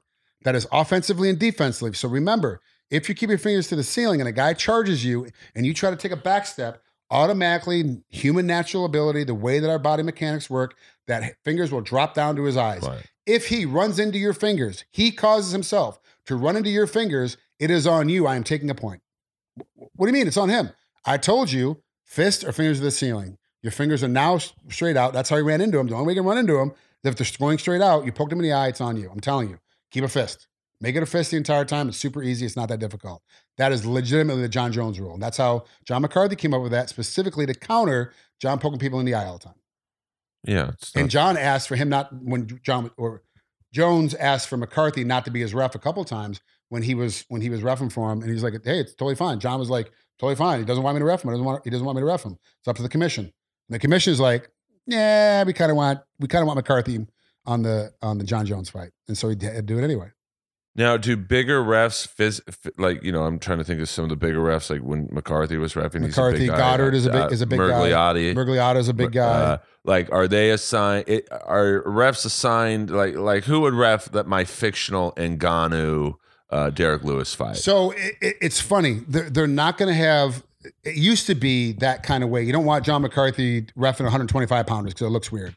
Right. So yeah, you do put some sense into that. Like, do you want a Dan Mergliotta reffing Joanna Jędrzejczyk at 115? Right. Carlos Esparza. Like, does it look a little weird to have that big gargantuan in there? But the reffing has gotten so much better. If you've noticed, go back and look at like 5 years ago, and you would see the refs all the time. Now the refs are kind of hidden. You don't really see us anymore. A couple of things have happened. One, the directors in the trucks have gotten better at camera angles and keeping the refs out of the way. But two, all of us kind of got the Mark Ratner speech. Whether we got it directly from Mark or we got it from third party or fourth party, we all got the Mark Ratner thing. And the deal is the referee is not part of the fucking show. We're not part of the fight. We have nothing. We're not part of it. We stay the fuck out of the way until we got to call a foul. We got to call time. We got to call a stop. Otherwise, stay the hell out of the way. There's a lot of guys that will angle themselves to purposely be on camera in other jurisdictions, and it still happens. And I see it when I watch these fights in other. Because I'm a fight fan, so I watch fights from all over the place. You see them in other jurisdictions, like you are legitimately trying to get on camera. That is what you are doing. You are not there for any other reason other than being on camera. And the difference between being on camera is legit a quarter step. It's not a full step out. You're not going to be out of position anymore. It's a quarter step. Take a quarter step back and be out of the way. And they're never going to see you. They're never going to know you're there. That's how refs should react, is that you shouldn't be in the way. So it's changed quite a bit is about how the visual aspect goes of referees. But you also know that when you see the ref getting in there, getting close, either 10-cent clacker's gone off, he's about ready to call time. Right. Or he saw something coming towards a foul. He knows the fighter is getting ready to get to a foul. Like if I see Paul Harris on the ground, they're rolling, him and Jake Shields starting to roll around, and I know 2 other times he's already blown a guy's knee out and blown another guy's ankle out. I already know this. I am right on top of him. Screw camera angles. I'm not worried about camera anymore. I'm worrying about fighter safety. He's getting a lock on. I'm getting in there. I'm getting there tight. I'm getting there close. My hands are getting over. I know it's coming there. I'm gonna get right on it. And the moment that Jake yells out, the moment that I determine the fight has to stop, I'm gonna start peeling stuff off. I'm gonna start peeling away. I'm gonna be right there. And that's just how you get in the way. But you always want to kind of be out of the way and not be a part of it. But yeah, if you are reffing these big ass fighters, and it looks weird because Mergliotta with these little straw weights, that might look weird, but you don't really see Dan, so it's not that big of a problem anymore. It's really not that big of an issue. I ref heavyweights all the time, and I'm 5'10", 210 pounds. That's what I am. If you're a strong motherfucker. But they also know that I have a commanding performance when I'm in there, which is one of the things I really do pride myself on there. I stay out of the way. I don't say much. I don't do much. But when I need to, it's important. And I get it across to the fighters that I'm doing something important. So it looks like, oh, you're super strong. You're super big. You push those 2 big heavyweights off each other. Not really. They kind of gave up. They kind of stopped. They stopped because they knew I was coming in. They knew I told them to stop, and they stopped. And I was able to push them because they weren't resisting. That's why I look like I'm so strong. It's not because I'm able to do anything. Also, too, I'm very good at getting in there when the fight's over and bumping a guy off because I never hit him straight on. I always hit him at their hip and then angle, bam, try to get them off their feet. That's what I'm trying to do. Do you know when a guy's fake? Like, there's some kicks to the middle region that are close to the balls, but not really. The high inner thigh. Mm-hmm. Do you know when a guy's faking, like he's acting like he got kicked in the balls? Sometimes yes, sometimes no. Which is dangerous because you're like, is he like, you're obviously he's in pain. You always go from the stance of safety. So you always call time, give him a little bit of break, or you tell him, look, I saw it, it's good, let's go. And I made that mistake where a guy clearly got kicked. I told him, hey, you're good, let's go. And he was good, he wasn't hurt, but he did get kicked in the balls. But he was able to keep going. But I missed it. I also thought that he got kicked in the ball, that he didn't get kicked in the balls. I thought it was a high thigh kick. But then on replay, everyone else can see it. If you call time and you're not sure, you notice there's a protocol. Neutral corner. You stand there as the fighter. No coaching. There, right? No coaching. Exactly. You stand in the corner. I'm going to go, hey, man, watch. You're responsible for all your kicks. I told you backstage. You're responsible for all your strikes. You're responsible for it landed. It landed high. I know it wasn't intentional. Don't worry about it. We're going to go ahead and we'll have a conversation with him. We'll get this fight going as quick as I can. But I need you to stay right here. I understand. But, don't argue with me. I know it's unintentional. You're responsible. It happens again. I'm going to start thinking about taking a point. Okay? We good? Okay. Walk over to him. As I'm walking over to him, I'm looking outside the cage at the head desk. The The head desk has a monitor in front of it in Right. most jurisdictions. In California, we all get monitors, right? All the judges get monitors. And I'll look at the referee, the next referee coming in, who's now technically is my second. Whoever the next guy coming into the cage is my second. I look at him. He'll look at me and go, nope, didn't hit him, or yep, it hit him. If it hit him, okay, I know you got hit. Let me know when you're ready to go. I want to get this fight started as fast as possible. Are you good to go? No, I need a little more time, Do you need a doc to take a look at you? No, I think I'm okay. If you need me to, I can walk you over to the doc.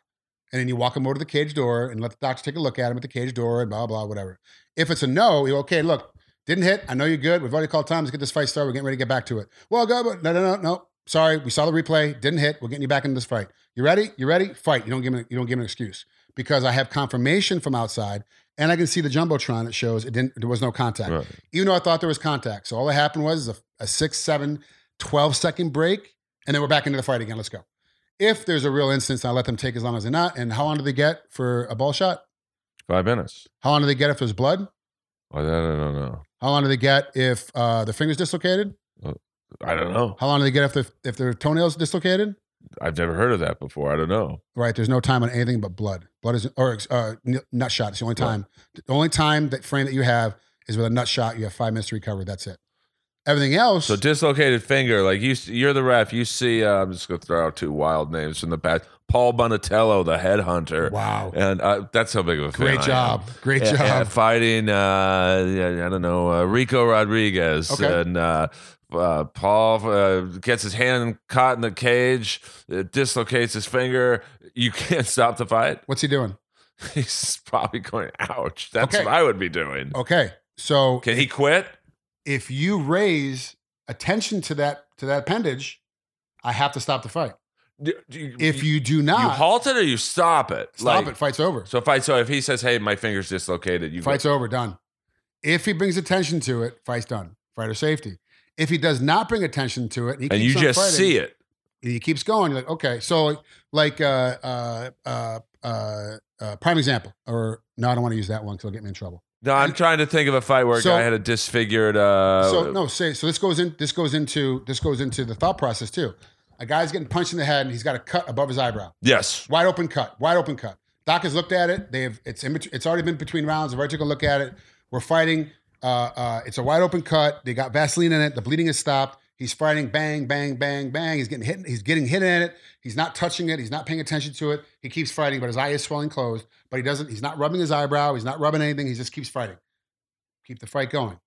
He keeps rubbing it with his hand. He keeps touching it with his hand. He keeps bothering. You can tell it's bothering him. It's bothering him. Okay, hold on. Time. The doc taking a look at it. Now the doc, he's a medical professional. I'm not a medical professional. I don't know. All I know is that thing is now bothering him because he's wiping it. There's no blood in his eye, so I'm not worrying about it stinging his eye or blinding his vision. But this thing is starting to swell up. Let the doc take a look at it. Doc, what do you say? Fight's over. Okay, fight's over. That's it. Dr. Stoppage, fight's over. Boo, boo, boo. Doesn't matter. Fight's over. Doc says it's okay to go. Okay, good. All right, you ready? Let's go. Boom, come on, back onto it.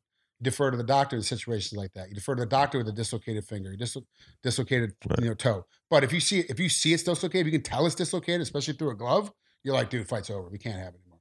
But if he's like, oh, ow, I hurt my finger. Like, okay, you all right? Like, stop time. You okay? You okay? Oh man, I hurt my finger on the cage. Okay, come here. Let's talk to the doc. Let's walk over to the cage door. And the finger takes a look at him. Doc's like, it's dislocated. Fight's over. We're done. Now, let's say what last thing, and then I think the tape is going to blow up. First of all, thank you very much for Of course, doing my this. pleasure. Anytime. I'd love to do this anytime you want. Oh, listen, I'd make you a sidekick if you got the time. I'd do it for sure if there's money involved. Well, this will be the last time you're on this couch. No, I'm just kidding. Oh, moving to the new studio? All right, perfect. Well, if I can get rid of, I don't like to talk about what's upstairs, but if I can. Why would you want to talk about it? It's a perfect platform to talk about it. Well, it is, but I want to be known for my comedy, and then people want to ask me about still the an jerseys. advertisement. You can do an advertising. If BioCell came in here and wanted to do an advertising, you would run their commercial. You would talk about their commercial. It's a commercial for the stuff you're trying to sell. Well, I have probably the world's largest game-worn hockey jersey collection of fighters. So that means every goon, every enforcer. Pretty much from I Steve saw it McKenna. Today. It is incredible, guys. Frank is one of, there's only been, I think, 4 other people allowed in that room. Theo Fleury, two-time Stanley Cup champion. Dustin Penner, a 2-time Stanley Cup champion, and his police dog. and one other person. Well, we won't get into who that person was. Why not? Why you got a secret? Was it is it an ex? Yeah. So okay, all right, we understand that. Okay. So, but getting were they back, trying to steal something? Were they getting in there because they're trying to steal something? There's some shit. People knew the value of some of those things. But I'm thinking about going up there and stealing about 10 of them myself. Steal the 9/11 jersey, but Eric Bolton. That's not worth much anymore right now, right? That 5,000, it is 6,000. Well, here's the funny story about that. So you're right. Maybe I should talk about this. You should, absolutely. Rangers and Sabres, like I told you, had the first sporting event after 9/11. They made 20 jerseys, 40 jerseys total, 20 for the Rangers, 20 for the Sabres. No authentics or replicas were made. They were auctioned off after the game, and the funds went to the firefighters and police from that day. And the funny thing is they sat in the auction took like a month, of course, and because they wanted the most amount, so they left it open for a month. They left all 40 jerseys on top of each other in a basement in Madison Square Garden for 1 month, unwashed. Oh. Now, I don't know what I'm assuming MMA gear can get funky, but hockey might be even worse just because people don't understand. Like we were talking about Zdeno Chara being 270 naked, but with gear on, he's close to probably. You sweat incredible amounts in hockey. So to know that you had 40 jerseys unwashed for a month. So when I got the jersey, actually won Steve McKenna's. He didn't play in that game, but he skated in warm-up. So I won his jersey and Eric Bolton's jersey, who got into a fight in that game. When I got both jerseys, the smell was so ungodly, but I was so excited. I had a show that night at the Comedy Store. You wore it anyway. I wore the Eric Bolton jersey. Ugh. And your comedy stunk that night. Oh, I'm telling you, and I do all right with the ladies back in that era of my life. I couldn't get a girl to come near me. Oh yeah, for sure. It was a month of stench. Because they're stinking. They're thinking like, not only does this jersey stink, what's his ball smell like? Yeah, that's what the girls are thinking. What's his dingling smell like? Oh, gosh, so my last question, and you are welcome back anytime. Maybe first of all, guys, you got to buy it. You got to get these jerseys sold because we want to get to the new studio. Yes. And then you can afford a sidekick so I can come in here once a week and we can sit down and shoot the shit for 3.5 hours. Well, you look at Brendan Schaub as a sidekick, Fighter the Kid. He's killing it. I don't know. I mean, Joe doesn't necessarily have sidekicks, but he has semi-regular, I guess, sidekicks. Tom Segura, Red Band, Tony Hinchcliffe, et cetera, et cetera. Joey Diaz on there quite a bit too. Joey has a sidekick. So I guess Joe Rogan's sidekick still is Eddie Bravo. Yeah, I mean, Joe has a rotating, cast of. I would love to have you as a sidekick. You're perfect for a podcast because you talk a lot, and that's not that. I have no problem talking. I've literally done podcasts where like the guy, the host has left. But that's for like 10 or 15 minutes. I'm just sitting there talking. I'm like, what the fuck is going on? They're in the bathroom listening to it on their phone. Oh yeah, I mean, I know exactly what you said. So the final question for today. Perfect. We talk about stopping fights and knowing when, the pressure. That Bigfoot Silva Mark Hunt fight, both just gashes all over their heads. But it goes to they were both fighting competently. Like, does the sheer size of both those guys factor into like, should I stop this or every fighter wears 4.5 ounce gloves. Every fighter, it's the same ounce, 4.5 ounce, 5 ounce gloves. Everyone wears the same gloves. So the guy hitting at 115 has a 4 ounce glove in his hand on his little frame. A guy at 275 or 265 has the exact same glove on his hand, the exact same weight glove on his hand. You're like, the reason why you wear gloves, the reason why boxing started gloves with Queensberry rules isn't to protect the fighter getting punched. It's to protect the hand of the fighter punching. Right. So when you go to like a Mayweather fight, it's like 8 ounces, 10 ounces. These heavyweight fights are wearing 10 ounces, 8 ounces, as their competitive glove when they're hitting each other, like Tyson Fury and Wilder, when they rematch, whatever, it's going to be an 8 ounce glove. It's what it is. Like, these guys are going to hit each other hard as balls with 8 ounce gloves. Does that factor into your set? You're like, no. I mean, you also have to find spaces. If a guy gets hit and takes a wicked crack where the top of his head touches his back. Like he gets his head snapped back that hard. You're like, whoa, but did he fall down? Is he still coherent? Are his hands still up? Are his eyes still fresh? Are you still looking at him? What's going on with him? Okay, still good. Let's keep going. This fight keeps going. He's not bothering with the blood in his eyes. He's got gashes everywhere. He's cut up, but he's still fine. In between rounds, I'll let the doc come and take a look at it. Let's get to the break. Let's see what happens. The break comes in. The doc is already at the door. He's going to come in and start looking at both fighters. And he'll wait. In California, at least, they wait to let the cut guy kind of work on it, see if he can stop it and come in or whatever. But he'll also take a quick look because the docs, especially in California, know, that cut, even if they stop the bleeding, it's too deep. It's already halfway to the bone. I can't let the fight go. This fight's over. This guy, he's too bad. He'll go to the other corner. This guy's good. Go to the other corner. Look at that. Oh, that guy's too bad. I got to stop the fight. Right. He'll look at both sides and they'll make a decision, and they'll tell you, they'll let you know, hey, Ralph, we got to stop this fight. There's no blood. It's a clean cut. It's a clean cut. Unfortunately, though, I see his skull. Fight's got to stop. Okay, fight's over. It's it. It's done. And does this is kind of a piggyback on that question. Like I remember there was a fighter I used to love seeing, Fabricio Maldonado. Middleweight. He actually stepped up one night to fight Miocic. Oh, yeah. I only bring him up because this guy's ability to take punishment he was like the Tex Cobb of MMA. Yeah. Like he would take a beating, like a Nogueira versus Sapp kind of beating. Yeah, every fight. I love me some Bob Sapp. It's just talk about shortening your career. Like that. That's how you shorten your career. But like, as a ref, like, how do you factor in terms of your decision making ability? All right, let's say we have. I'll go another old school fight. Let's say we have Fabricio Maldonado against I don't know, Gary Goodridge. Okay. And you know this going in. Both guys can take a beating. You know that both guys can take a beating. So like, do they have a longer rope? Like, yeah, they have a longer rope because you've seen him fight before. You've known, okay, I've seen this guy fight before. I know he can take a beating. He's gonna get deep into this. I know he can take an ass kicking. Let's just see what happens. Like Nogueira, he could take a beating. We know he's gonna get it beat up. He's always gonna probably lose the first round. He always ends up coming back, finding some kind of submission. He can take a lot of beating, take a lot of hits, take a lot of kicks. He'll be fine. We just know that about the opponent. And like on the opposite end of that, I love how I'm asking one question and it's just like piggyback. Of course. Like when you know a guy, and I don't like saying a guy has a weak chin because like, Jesus, you're getting hit by, like Overeem's been accused of having a weak chin. Yeah. Now to me, it's like, well, look who he's fucking fighting. He's getting hit by 250-pound men. And Ngannou, who probably at fight night is probably 270 or whatever. His famous knockout he had against Bigfoot Silva, who's God knows how he's got to be close to 300 pounds at fight time. Do you on the opposite end go, okay, well, Overeem has not a questionable chin? We don't think about, at least I don't. We don't think about the chin. I don't think about the chin in that sense because if you get touched, he's going to fall down. Ortiz and Liddell, their last fight for Golden Boy. I was there. Okay? So was I. I was reffing that night. And Chuck looked good. He looked good coming out, looked good moving around, and then got touched, he fell down.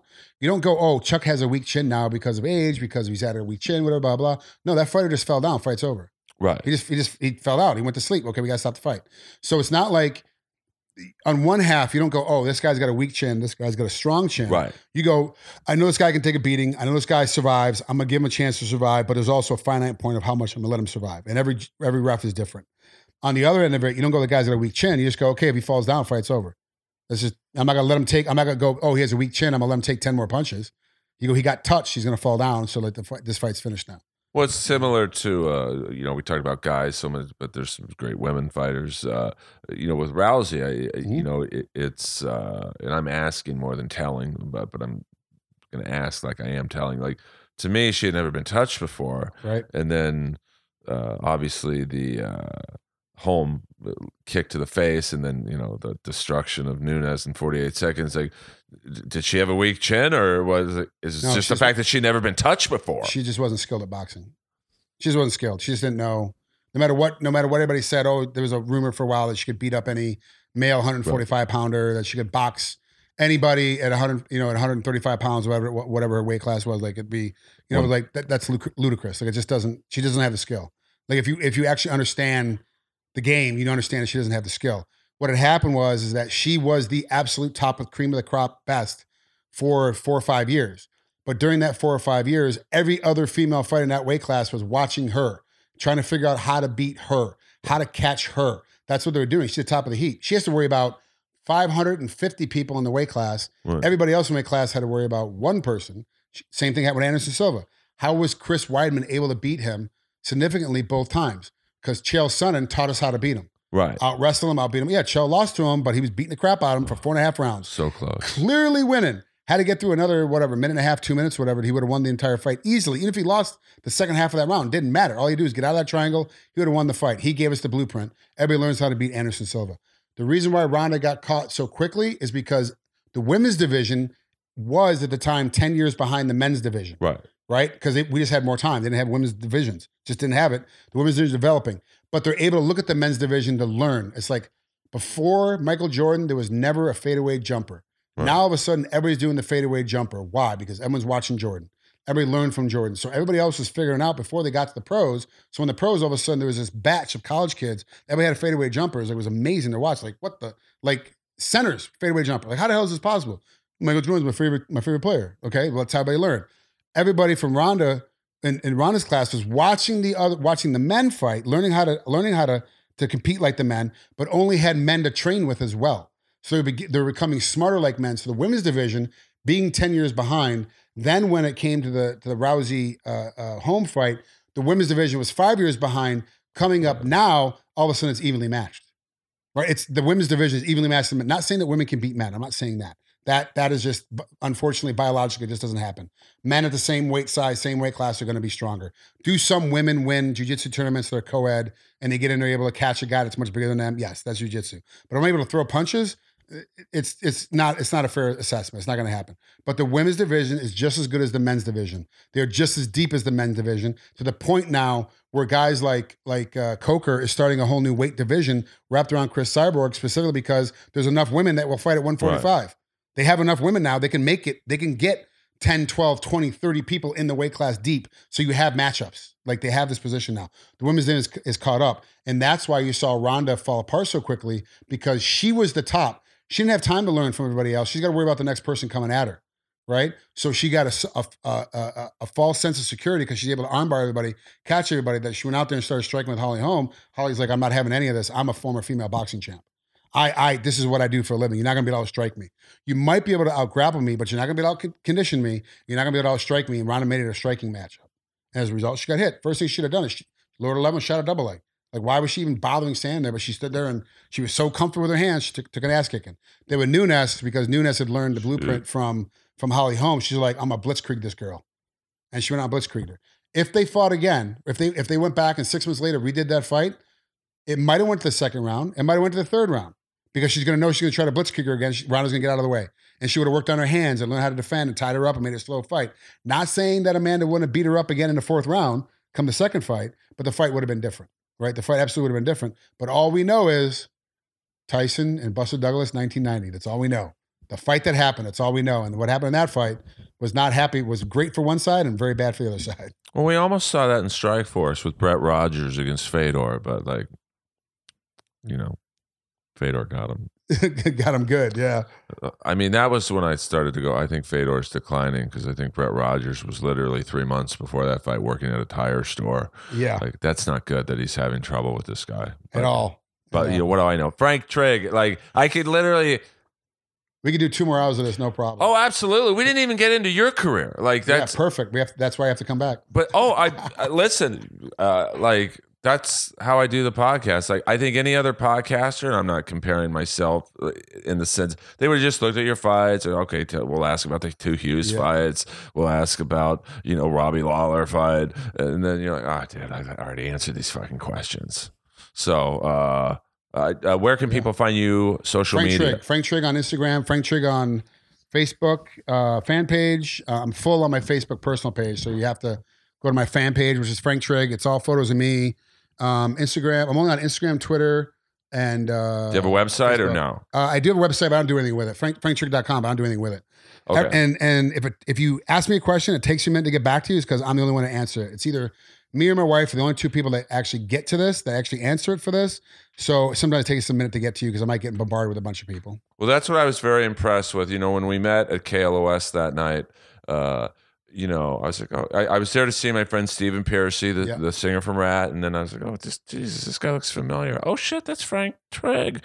And I'm like, I'll give him my number, ask him to be on the pod. He'll never get back to me. And like the next day, you got back to me. Like, no, it's respect. I follow up. I try to follow up with anybody, even if it's just, hey, got your number. Thanks for talking to you last night. Right. Boom, and that's the only time we ever talk again. I always try to follow up because you deserve the respect. You gave me your number. You deserve respect of me responding to you. For me to give you a number and not ever talk to you, that's kind of that's an asshole move. I don't want to be that. I don't want to be that guy anymore. Which is why I always get back to fans, and I could see the joy in their eyes. They're like, dude, and I'm not a famous comic, but to them I am. Yeah.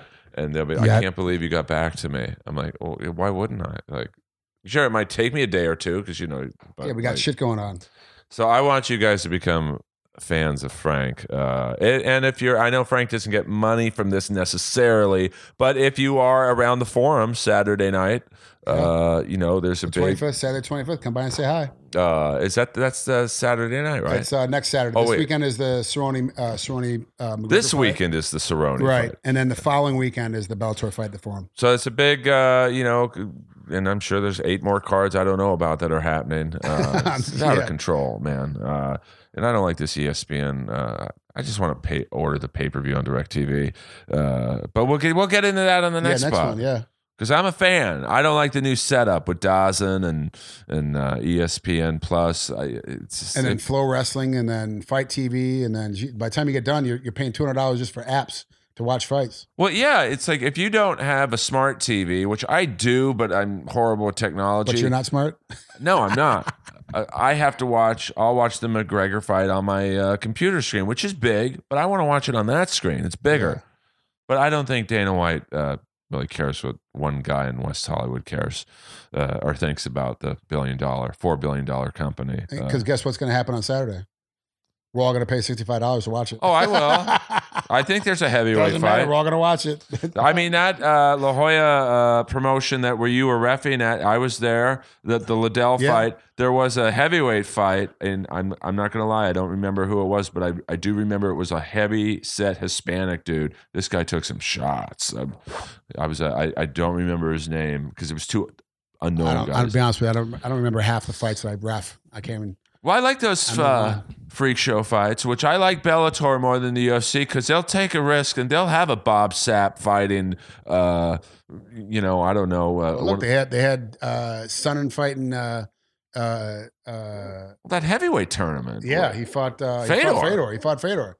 And then didn't he beat Mir to get through or something? Well, let me see. Fedor beat Mir, and then he lost to Matt Mitrione. Yeah. A Comedy Store favorite. That's what hit me when he came to the Comedy Store one night, and he was rising in the UFC. And I thought he's got to have a Porsche or something. And I'm not putting him on blast here. He's got an ex-wife and kids. He's got like a beat. At the time, he had like this. Here's this huge hulking dude driving like a beat up. I don't know, Ford Focus. Yeah, that's what it was. I'm like, oh my God, they must not get paid that much. No, he's got, ex-wives are a motherfucker. They take all your money. We'll leave it on that note. Ex-wives are a motherfucker. So thank you to Frank Trigg. Thanks, man. Thanks for having me on. The pleasure was all mine. He'll definitely be back if he will come back. 100%. Inappropriate Earl, Apple Podcasts, and SoundCloud. You better leave a review. Follow Frank. It's so simple with Frank. Frank Trigg everywhere. Instagram, Twitter, Facebook fan page. Follow him and support him when he's reffing a fight. It's a pleasure to watch a good ref work a fight. So I'm a fan. So I like Herb Dean, Dan Miragliotta. I love watching a good ref take control. Like Miragliotta doesn't take any bullshit. None at all. Yeah, he's awesome. And he's a fucking giant man, which I'm sure helps the fighters stay in line. So thank you guys for the support. We'll be back next week with maybe we'll try and get the headhunter, Paul Bonatello.